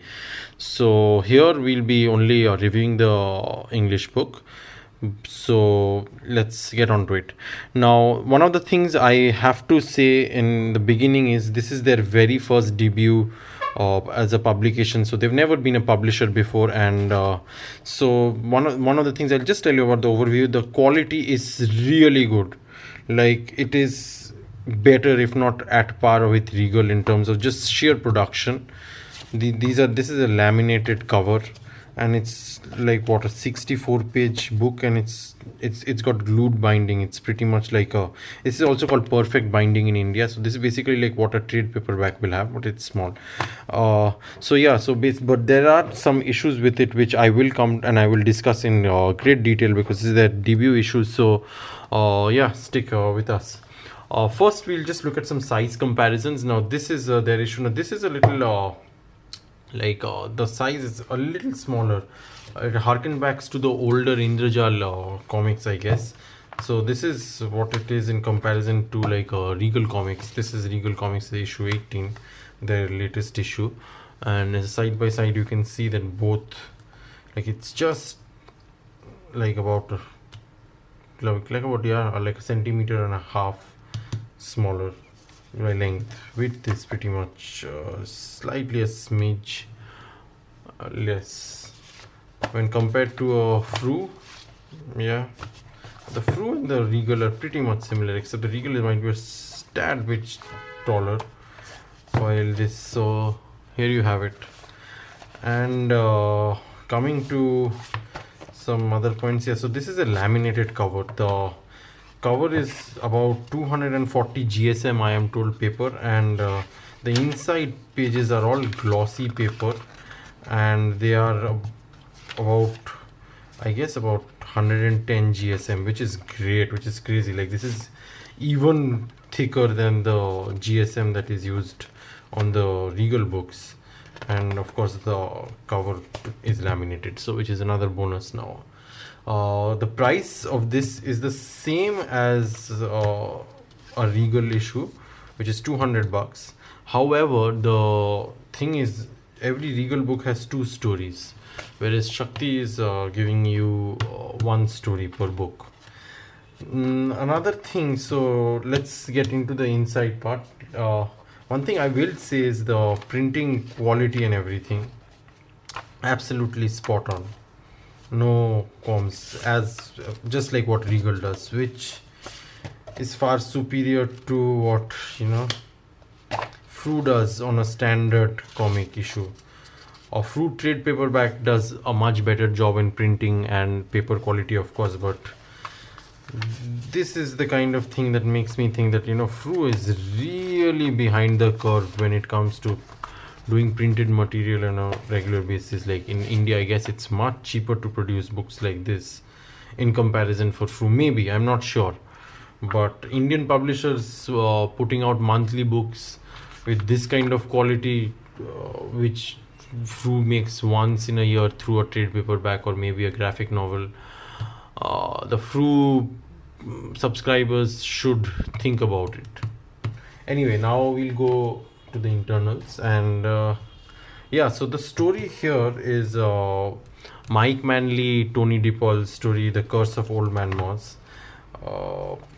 Before we go into the story, I'll just show you like certain things. Like, there are character bios here for, you know, the art is done by, I think, Abhishek Viswas. The bio is written by me. So yeah, my name is here. And so it's a good thing, like, you know, for a lot of people who are coming straight into this book, there are characters whom, like Moz himself, where a lot of Indian characters, like Indian readers might not even have heard of him, because he himself came to a much later story, and the way Mr. Tony DePaul has evolved his character is very different from what Lee Falk had written to him. And you can see the inside, the presentation, you know, like it's really good the way it's been designed. I have, like, the props is the design. Oh yeah, and the main thing, yeah, the cover. Now the cover art is by Anupam Sinha, who is basically like probably the biggest Indian comic artist name we have in recent times, like, because he's like the main man behind, you know, the Super Commando Dhruv and Nagaraj. So I know a lot of Indian, like, Raj Comics readers will really pick this up, especially because of his, and it's his style. And anybody, like, you know, I've heard a lot of different opinions of people, but for an established artist who's done the kind of work that he's done for over, you know, a couple of decades now, he will have his own style, you know, and Nagaraj is like the style that he's instantly recognizable for, and so it's not surprising that, you know, there is a lot of Nagarajish Raj Comics elements right in the cover. And so yeah, anyway, coming to the story. So here there are some issues that I will point out now, and these come in because, you know, because you must remember, Shakti is a first time publisher. They've never had any experience in publishing, so these are probably the birthing pains that we will see, which will be ironed out in the next few issues. Remember, Regal, even their first issue was very shaky. The printing wasn't at par, you know, so, and nor were the covers, and they've gradually improved it over as time went, so we can expect that. So technical things that I will speak out is this comic, this that is basically a daily strip, and there is kind of editing, certain omissions, and more importantly, some aspect ratios have been changed to give it that, you know, comic feel. And I'll show it to you in a comparison here. So here, yeah, I've got the stories here. my iPad here. So you can see I have the daily strip laid out here. This is the original daily strip. So what we have here is the first page. As you can see, here is a bit of edit going on.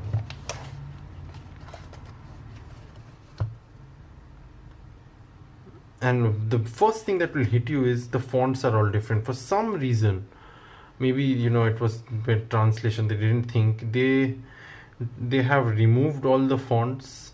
They had probably made everything blank, and then they they typed it via, and they used Comic Sans, which is to me a very horrible lettering thing. It looks, this is the thing, this is one of the things that will hold them back.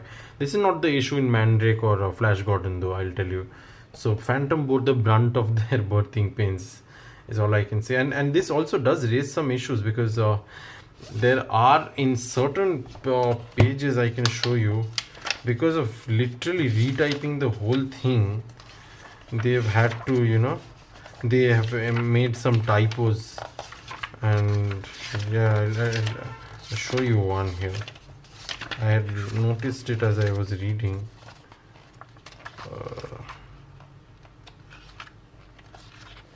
Here, and I think this panel is somewhere. Just give me a few seconds.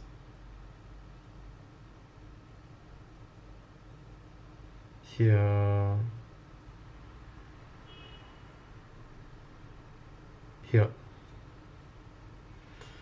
look at that.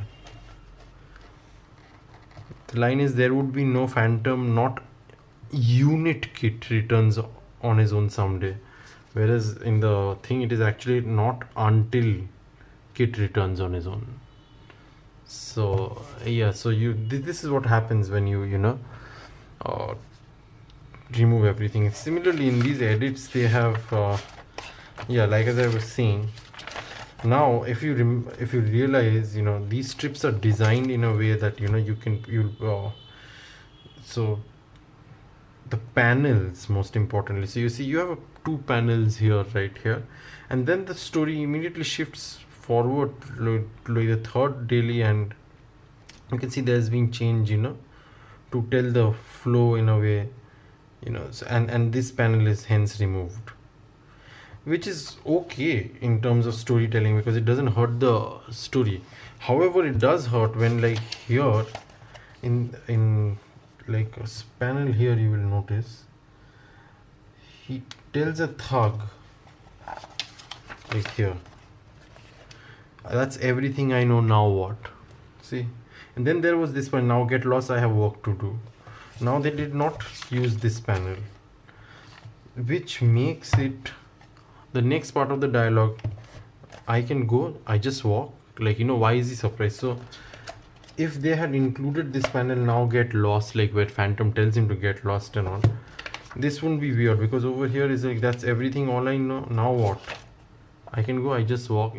So that is the only error that you see. And then secondly, these are 3 panel strips, okay? So they have tried to make it, say suppose, in 2 panels. So you can clearly see that it has been stretched a bit if you compare it side by side. The best example is here. Look at the face of the guy here and here. You can clearly see it's been stretched. However, you will see when they do go back into this normal strip layout thing, it really looks good though. But then again, for better, I guess for better, like here again, they're in that, they completely unedited that thing. But however, here you can again see it's been stretched out. So where the story allows it, they have stretched it out. But basically what I realize is they have tried to make it look like, more of a comic than just a strip reprint, which I really am very, which is like I would say is a great venture. Like they've done a great job that way. Like it's a very new thing. It's not something new, but even if you look at it that way, Phantom, and when they used to initially reprint some of the Saibari stories and all, they would do some additions. Even Indrajal did it, because the aspect ratio doesn't always work for all comics. So yeah. But taking all these things aside, which is obviously a lot of people might think like, but taking everything in this, is a great product. This is a fantastic product, make no doubt about it. Like, and also as far as I know or understand of the situation, whatever stories Shakti prints, Regal won't be printing. Similarly, whatever Regal prints, Shakti won't be printing. So though I guess the only way you can have a Curse of Old Man Moss, the story as a daily, is by buying this. So yeah, so for those guys who are trying to complete the reprints of post Fork Sundays and dailies, you will have to get both Shakti and Regal, I guess. And the best part is they are both bringing out very good products, and this is a really good product. I can't recommend this enough. Yes, there are issues with the fonting and everything that they've done. Sometimes, yes, the stretched out art, but like it's not bad. It's not bad at all. Like if I'm pretty sure if I did not mention these things in the review, a lot of people might not have noticed, and that is exactly the point. The whole point is you read it and you're enjoying it, and as long as you're enjoying it, that's it. So it's best that you make your own decision, and I will definitely keep buying their next issue, because like this is really great presentation. I have some issues with certain decisions they've made, but I guess they have already learned by now. So yeah, good, like great work. Can't recommend it enough. Like this is another quality product coming out of India. You guys out there, I'm guessing, like from what I've heard, Fru will very soon have some copies of this on their website too. So yeah, you know whom to contact and get this from. I will in the section of the about description there will be thing, and you can go straight to shakticomics.com. I think they have a site, and order it directly if you are from India. If you are from outside India, best bet is to get it from an Indian friend. And if you are willing to spend that extra money, and you buy it from Fru then. So yeah, that's that, and happy phantoming. We have some daily and Sunday stories in progress. We've got the Sunday story 192, the Ingenious. I was just going to say, I'm really loving this story. We're only in the setup of it at the moment, obviously, and the Phantom's gone to sea with the Maori fish. The Maori males. And the two women who have both got good marks, it turns out, have disappeared from the village. I'm really liking the way that this story is unfolding. Yeah, yes, and we know that they end up in the city. I think we've seen a little tidbit on socials, I think from Jeff. So we know kind of where they're heading, and we'll see how they're going to get there. What happens to them when they get there? I don't know. It's a bit slow at the moment, but I'm hoping that there's a good payout or a payoff for the. And I don't want, maybe slow is not the right word, but they're spending a good couple of weeks setting up the story. There's certainly character development. And I like how Tony has spent some time developing these characters. Like we've got the king here, who we talked a bit. Which we had featured in a previous story. We've now got him here again, how he's trying to, modernise it, in a sense, modernise his tribe. So I like how, that's one thing that Tony DePaul's done quite well, is that he's developing secondary and third level characters in his stories, which has probably been a bit of a criticism with a lot of Lee Falk stories in the past. So look, the art's great. I like how also the tribes are starting to have their own distinctive. They're all unique to each other. Yeah. So, like again, in the past, they all look the same. From Ray Moore, Wilson McCoy, Cy Barry, and everything. Where it really feels like Mike Manley and Jeff Weigel are making a effort to differentiate between the tribes.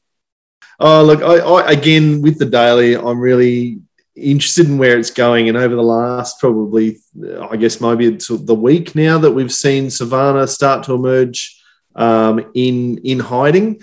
The fact that the story is going to move back towards her again. We see Kit sneak out overnight. I think there's.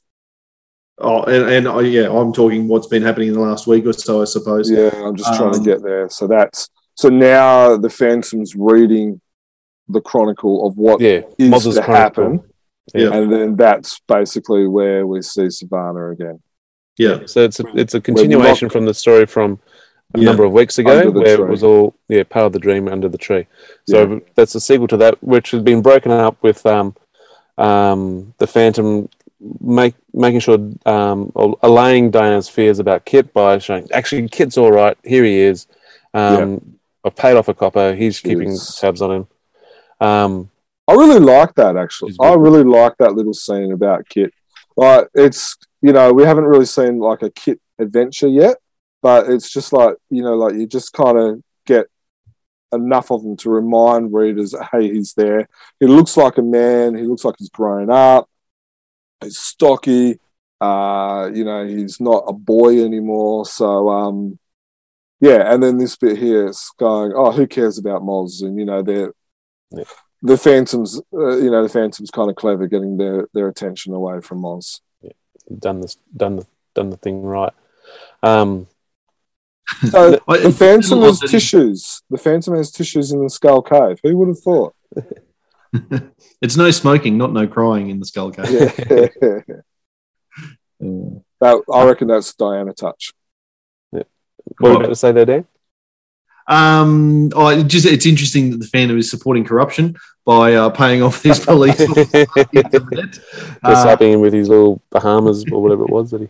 But I suppose if the level of corruption is, look, I'll pay you so you can send some video and photos back, so my wife will be happier about where her son is than all. That's okay. All. But Now the Phantom's reading this chronicle written by Old Man Moz. It's amazing that Moz has been able to learn how to read and write so quickly, because for a long time he was a storyteller and he actually couldn't read and write. How do you feel about this? Is it a huge thing in the world of Phantom, or it's just okay now he can read and write? Yes and no. Like, I feel like. Are you losing sleep over it, Jim? I'm not losing sleep over it, and but it's not a big deal. It's okay. I do think it's something that, unless I feel like Tony needs to explain why and how Old Man Moz can now write, where previously he can always read and write. He was but I just because Lee Falk had made a point in saying that Old Man Moz does not know how to read and write. The Phantom actually embarrassed and had to apologise to Old Man Moz when he said, "What does this mean?" and handed him a chronicle in the Phantom story. And I just feel like there needs to be, was that in a folk story or a Phantom story? Yeah, it was in a Lee Falk story. If Tony DePaul is changing that now, Old Man Moz can read and write, I feel there needs to, which it's his right to do, because he's established enough now as a writer to be able to do that. I feel he needs to be able to explain that, so there's the continuity is still there between Lee Falk and now when Tony DePaul is writing. But does that mean now he has to explain why the Mori now look very much different to the Longo or the Wambezi or anything like that? No, I don't. I don't think that's breaking from what Lee Falk has wrote. But it's different. Yeah, but we're talking about something. We're talking about contradicting Lee Falk. And Dan, the resident Falkist, Dan, mate.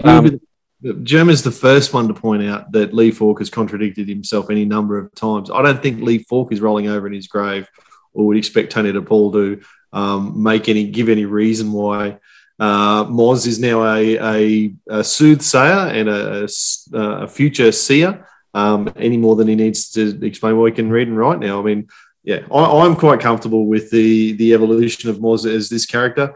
I think it's probably appropriate that he might be able to pen a message in a chronicle and have his own chronicle. I don't mind that concept at all.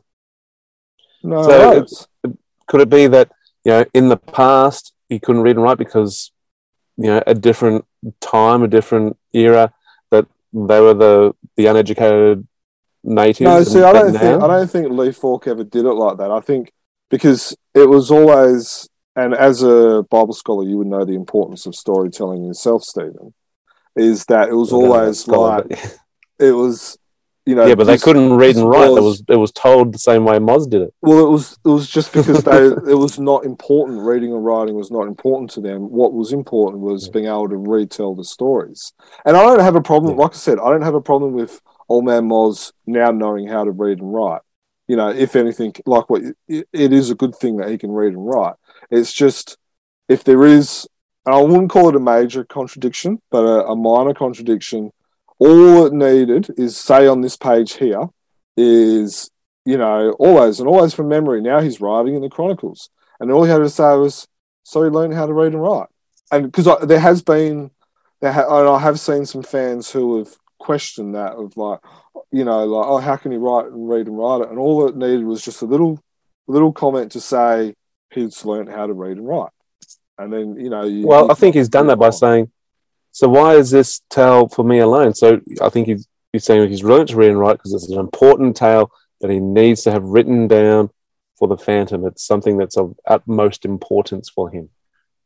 Yeah, I don't really think that explains how he's read and write. But anyway, this podcast has gone on for a while. We're not going to...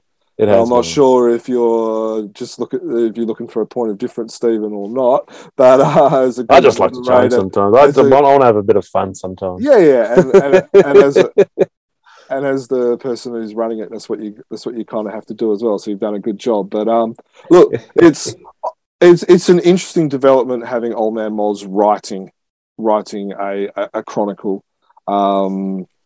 It'll be interesting to see whether, once the Phantom has read it, whether it goes into the Chronicle room or whether it gets destroyed or, what happens to it.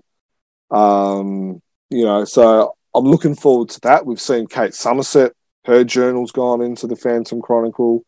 There's been some from Julie and stuff like that as well. So, it'll be nice to have Old Man Moz's chronicle of what may happen in there for future generations to read it, and then to be able to read the 21st Phantoms, to be able to read Old Man Moz's, and to be able to go, well, my decisions, my actions do have consequences and stuff like that. So I like all that future possible playing and stuff like that. So I'm very intrigued of where this is going. Okay. So as always, if you agree with us or disagree with our reviews of the comics and stuff from that we've gone through on the show today, you can let us know via our social media accounts, which are Facebook, chroniclechamber.com, and the Phantom Collector Group, of course, Twitter at @Chronicle_tweets, Instagram at Chronicle Chamber, and YouTube Chronicle Chamber, where you may as well be watching us right now. Now, is there much news? We've got a couple of little points for news. We'll try and get through these quick. We've realised that we've kind of gone on a little bit with our reviews. I thought the reviews would go quick, but they didn't today. But a big news coming out from Team Phantom, and they've reached 1,000 stories, which is an amazing achievement. Some highlights, Dan, if you could pinpoint a couple of their stories, which ones would you say go and read? Look, in terms of favourite stories, one of my favourite Team Phantom stories has actually only been published in a through issue once.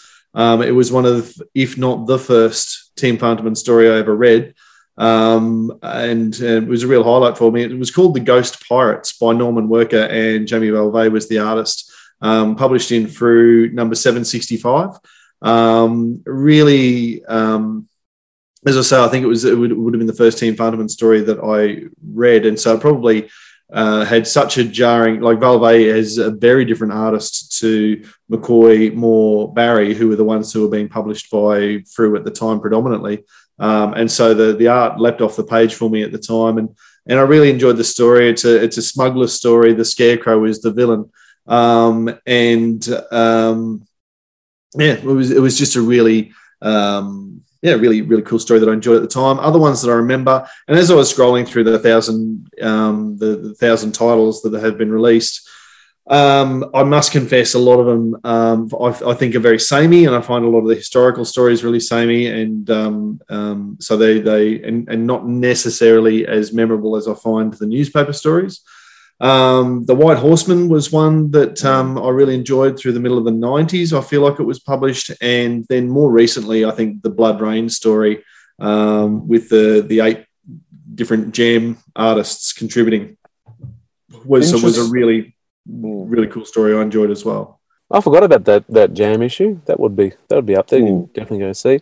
I don't think there's any surprise about my number one. When I got back to my Phantom collection after a number of years, of the first stories that I reread were the Triads. So that one holds a special place. I just enjoy it for some reason. I just really like that story, and of course it's just been redone in a collected work from Frew in full color.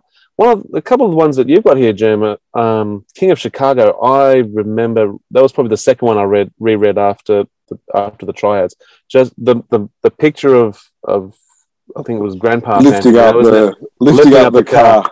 Every time I see the name King of Chicago, I straight away it's the Phantom lifting up the car. It's just an image that is burnt into my brain. Do you remember? I might have to go get a commission of that one. Do you remember the interview that we did with Lynette Mobag, who wrote that story? I think we said that. I was saying the same thing to her. It was just same. That's one of my all-time favorite ones. I remember reading that when I watched the Untouchables movie with what is it? Dennis Quaid and Sean Connery in it. It's got Kevin Costner. Kevin Costner, that's the one. Sorry, Andy Garcia. So I remember watching that movie and reading this comic, the story around the same time, and for me, it was, and we've talked about this before, but it was kind of like the Phantom played a key pivotal point without interfering with it too much. And I just, always liked that story. Present in history without influencing history. Yeah. The setup was another one. That was the story that kind of hooked me. For those who don't know, I was basically on my way to a mission trip to Indonesia. And we had to, go get a comic. Everyone else was getting the Archer comics and all that. I got the Phantom, and I got the setup, and I've probably read it 20 times on the flight over. It's like a 50-pager or 60-pager as well, isn't it? It's a longer story. Yeah, and it reminded me again of The Fugitive. You remember with Tommy Lee? Tommy Lee and Harrison Ford and Wesley Snipes and those type of movies. Whereas like escaping from the policemen who are the good guys, but also chasing the wrong fella. Yeah. So that kind of hooked me as well. The Milk Drinker, really enjoyed that story. The Lubunga series, absolutely. The Malta, like the Battle of Malta, or the Venice story where the first Phantom and second Phantom are fighting side by side. The first Phantom stories also where Ulf Granberg kind of added to what Lee Falk had already wrote about the first Phantom as well. So that I remember reading those as a new Phantom fan and just like learning more about the first Phantom and why he does things and why he calls himself the Phantom and all those type of things and the start of the legend of the man who cannot die and all that. That just stuff just resonated with a new Phantom fan. And just hooked me. Eden, remember, it's probably the only Phantom story that I almost cried in. It's just a real heartwarming story. The Beanstalk is another really heartwarming story as well, which the ugly swan type of ugly duckling, beautiful swan type of element as well. So, look, there's some great stories. It's kind of made me thinking, guys, that we probably need to do maybe a podcast talking about some of these old stories, I reckon. So we might see if we can do something like that for coming up. It probably is 1,000 stories by a single publisher, original stories. It's probably worth an exploration all to itself, because the newspaper stories combined are less than 500. And no other publisher would come close to that amount of original content stories. Yeah, definitely. So well done, Team Phantom, on your achievement of 1,000 stories. Well done. Staying over in Scandinavia, the Norwegian cassette has been turned into a CD. There was a crowdfunding exercise that has been successfully funded. What's on this cassette again, Jer? Well, there's a link, so there'll be a link in our show notes. Last Comics and News, when we talked about it, we had a part of the song closing out. We'll probably do the same thing again. But yeah, probably better off just to go to the website, because it's got a YouTube video of the whole cassette. It's good news that it got crowdfunded, because that wouldn't be including many Australians, because it was mainly a Norwegian and Swedish only type of exercise. So that's good. Did you get? To be honest, I've been that busy, I can't even remember if I funded it or not. So I got to. I found a guy who was going to fund for me, but I didn't actually send him the money. So I actually have to figure out whether he actually did end up funding or not. So, but we were looking at getting a couple and maybe using one as a Patreon prize. So we will try and do that still. Very good. Sal Voluto and Eugenio prints nearly coming out. I think they're getting shipped from Europe this week. Yes. One left apparently, from what I hear.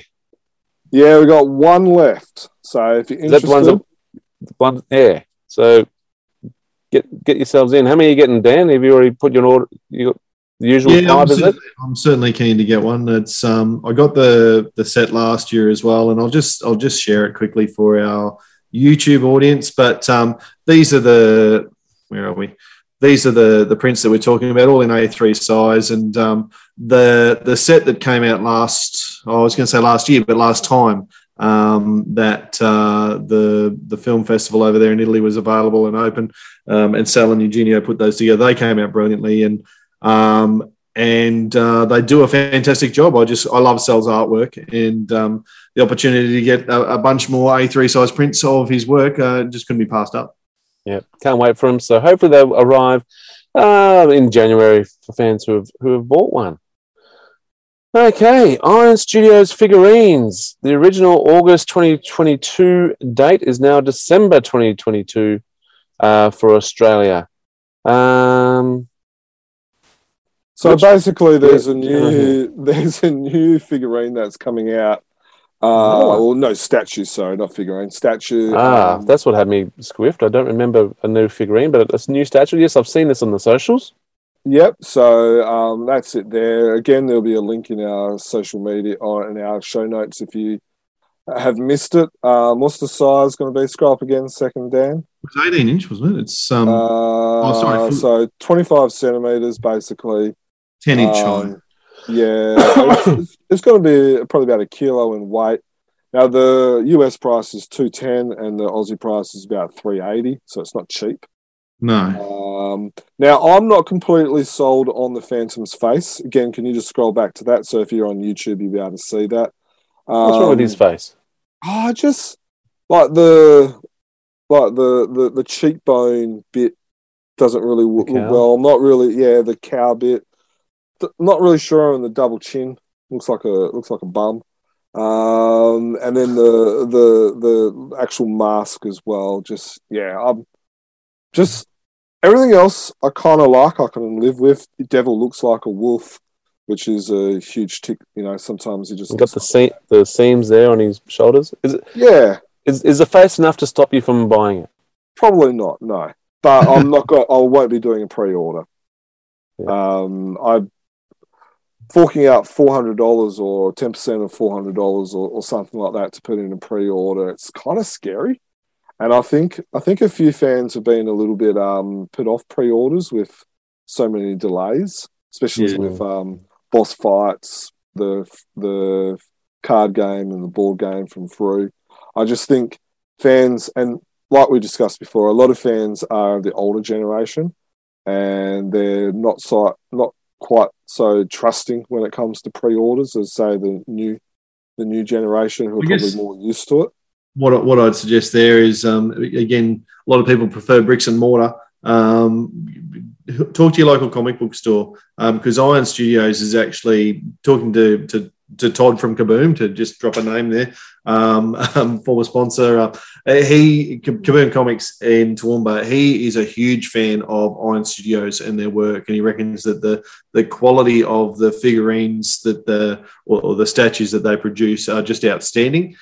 He certainly is very excited for this one coming out. I know it's a large price point, and certainly won't be in everybody's Christmas stocking at the end of 2022. But I think from the way that he was talking about it, I think if you can afford it, if you can save your pennies until Christmas of next year to pay it off at your local comic store or order it online at the time. I'm the same as you, Jim. I won't be pre-ordering it, but other than to say to my local comic book shop, make sure you order one in for me when they come. That's a very good point. One other way of doing it is a lay-by. I know it's a foreign concept for so many people, but you've got basically a year before it's coming out, right, for Australia. So $400 divided by 12 months is, what's that, less than $40 a month, isn't it? Well, you're making sense there, Jim. Careful. But you know what I mean? Like, when you look at it that way, $40 to a comic book shop, and you can get it on your credit card. The wife won't know about it because it will get mixed up with all her eBay purchases and all her other purchases. But it's not as daunting to be able to say, for the next 10 months or 12 months, I'm going to pay $30, $40 off, and it's probably achievable. And then you have something quite nice that could be a feature point in your collection, which is probably what I'll be doing. I'll probably find someone who'll be getting in and say, well, can I pay it off or can I lay by it? Yeah. Something a bit cheaper, which you might still get in time for Christmas at this stage, but I don't quote me on that. But there's some little Christmas decorations coming up from King Features. We've got a good mark and a skull mark Christmas ornament, as well as a Christmas T-shirt. The big thing that puts me against the Christmas T-shirt is has the Phantom shouting, which I'm not against, but he's saying Happy Holidays. I'm very much a Merry Christmas person, and I realise that that's not everyone's cup of tea, but it's my cup of tea, and so I won't be getting it. But pretty much, well, I wasn't going to get it anyway. What about if Phantom T-shirts? What about if it said Merry Phantoming? Would you still get it? Oh, now we're talking. Merry Phantoming. That one works for me. But yeah, Happy Holidays doesn't. No, it's very politically correct, a Happy Holidays slogan. I understand why they did it because, they want to try and sell as many as possible. But I'm a traditionalist like you, Stephen. I don't even like using the word Xmas because it's, it's not, it's not using Christmas. So, I'm with you on that one. I can't agree with Xmas because I wrote Merry Xmas using Christmas lights this year. I did it just yesterday, and it's come up all right. So I didn't have enough lights to write Christmas, but there's my thing. Yeah. The ornaments sell for $20 US, which is about $27 Australian, €18 or 175 SEK. And the T-shirt, which comes in two colours, there's a white and red, so white main colour and red trim with the Phantom in the purple, shouting out Happy Holidays. There's that colour. There's also a looks like black and white, or was it a black and yellow, or was that a charcoal and yellow? Yeah, the white red one looks better. Navy and gold, I think. Oh, it's actually navy. Okay. Well, that's $24 US, which is about 33 Australian, €21, 210 SEK. Is this in your Christmas wish list, Dan? Oh, look, it would be, yeah, for sure. It's interesting when you say it out loud, like you've just said, the prices on them. If those Christmas ornaments were in your local Sanity, which, are the mob that in Australia have been our shop front the last year, I suppose, If they were there at $30 each, would you buy them? Well, yes, you would. Yes. You'd probably go, gee, that's an expensive ornament for $30. By the time you get them shipped over from America, gee, that's expensive. So, and particularly with the freight from America being a bit touch and go at the moment for all of the obvious reasons. I'd love to get them. I'd love to hang them on the tree. Might be something I'll look at getting for next year, perhaps. I'd probably be allowed to get the good mark and put that on the tree. I don't think I'd be allowed to put the skull mark on the tree. Yeah, I might just be sticking to making my own ones. I made a phantom iron bead today, so I might just have to stick to something like that. But look, again, it's the same thing. Shipping's such a killer. If Free had them, or if they were at Sanity, you would probably buy 2 of each, one for the Christmas tree and one for the Phantom collection. Correct. Yeah, but at that price and at the shipping price, it's a bit out of reach. Now the t-shirts, the Christmas t-shirts are great, but they're no ugly sweater by Jeff Weigel. So someone needs to bring out a Phantom ugly sweater. Now I know Trevor Clark has got himself a knitted one. Oh, I haven't brought my cushion onto the podcast yet. And that is a truly ugly sweater. No offense, Trevor. I'm talking about the sweater and not yourself. But yeah, someone needs to bring out a Phantom ugly sweater. I've spoken to my mum who loves knitting, and I asked her, how hard is it to create your own design? Oh no, it's not hard. You just do this. So maybe if I'll catch up with her over Christmas and just say, if I do this, could you knit that? Yeah, that's a good idea. I might even talk to my mum as well. It has to be done. Yeah. It reminds me of the was it the Lily Peacock? Is it the Lily Peacock Designs? Libby. So she was a WA person. I actually went to the museum and had one of her jumpers in there. I said quite aloud, I said, you got the wrong type of jumper in there, but no one really seemed to care. But it wasn't a Phantom jumper. But her jumpers were kind of like of the ilk of what an ugly Christmas sweater could be. And if you haven't seen those, they're 1980s, were available through the Phantom Club at the time, and just iconic. Really, and ugly. Snapshot of the time of the 80s. Ugly. What's classics? This, I don't know about ugly. They're classics. Nigel Johnson, who did the price guides, he used to every Phantom dinner. He used to wear a different one. They're ugly. They're ugly. Good on but you. They're perfect. And I know it's hot in Australia, but someone needs to bring out an ugly Phantoms jumper. Or even do it as a long sleeve tee for us over here in Australia. That seems to be. Or they seem to put them in as rashi vests as well for when you're on the beach. Rashies for the beach. Yeah. Anyway, we're coming to the end of the podcast.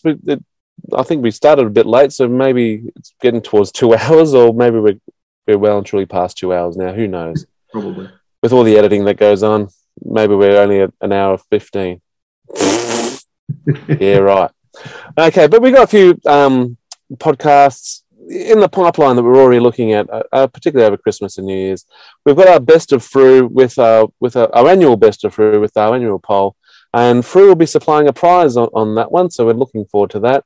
We're going to have a Merry Phantoming quiz, all right, and there's going to be a prize with that. Now, that is going to be recorded on the 17th of December.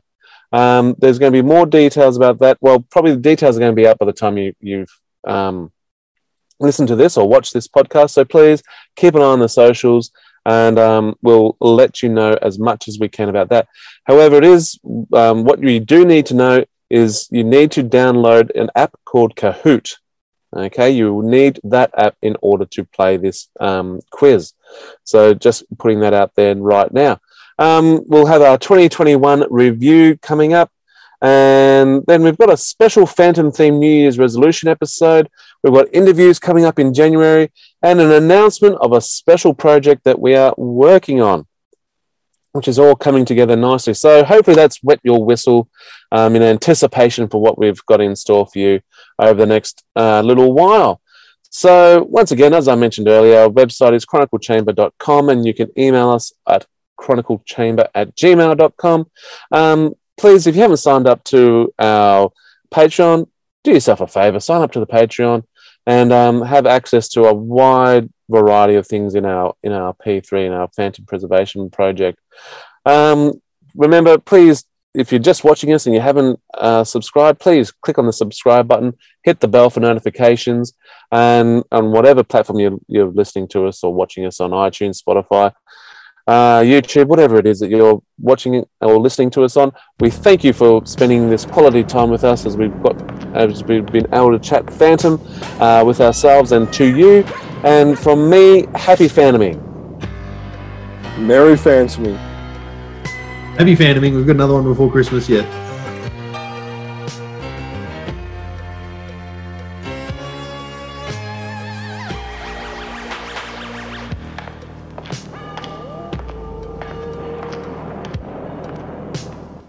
Melding fra sjefen. Lag øyeblikkelig et nærradioprogram bestående av musikk, moro og aktuelle ting i tiden.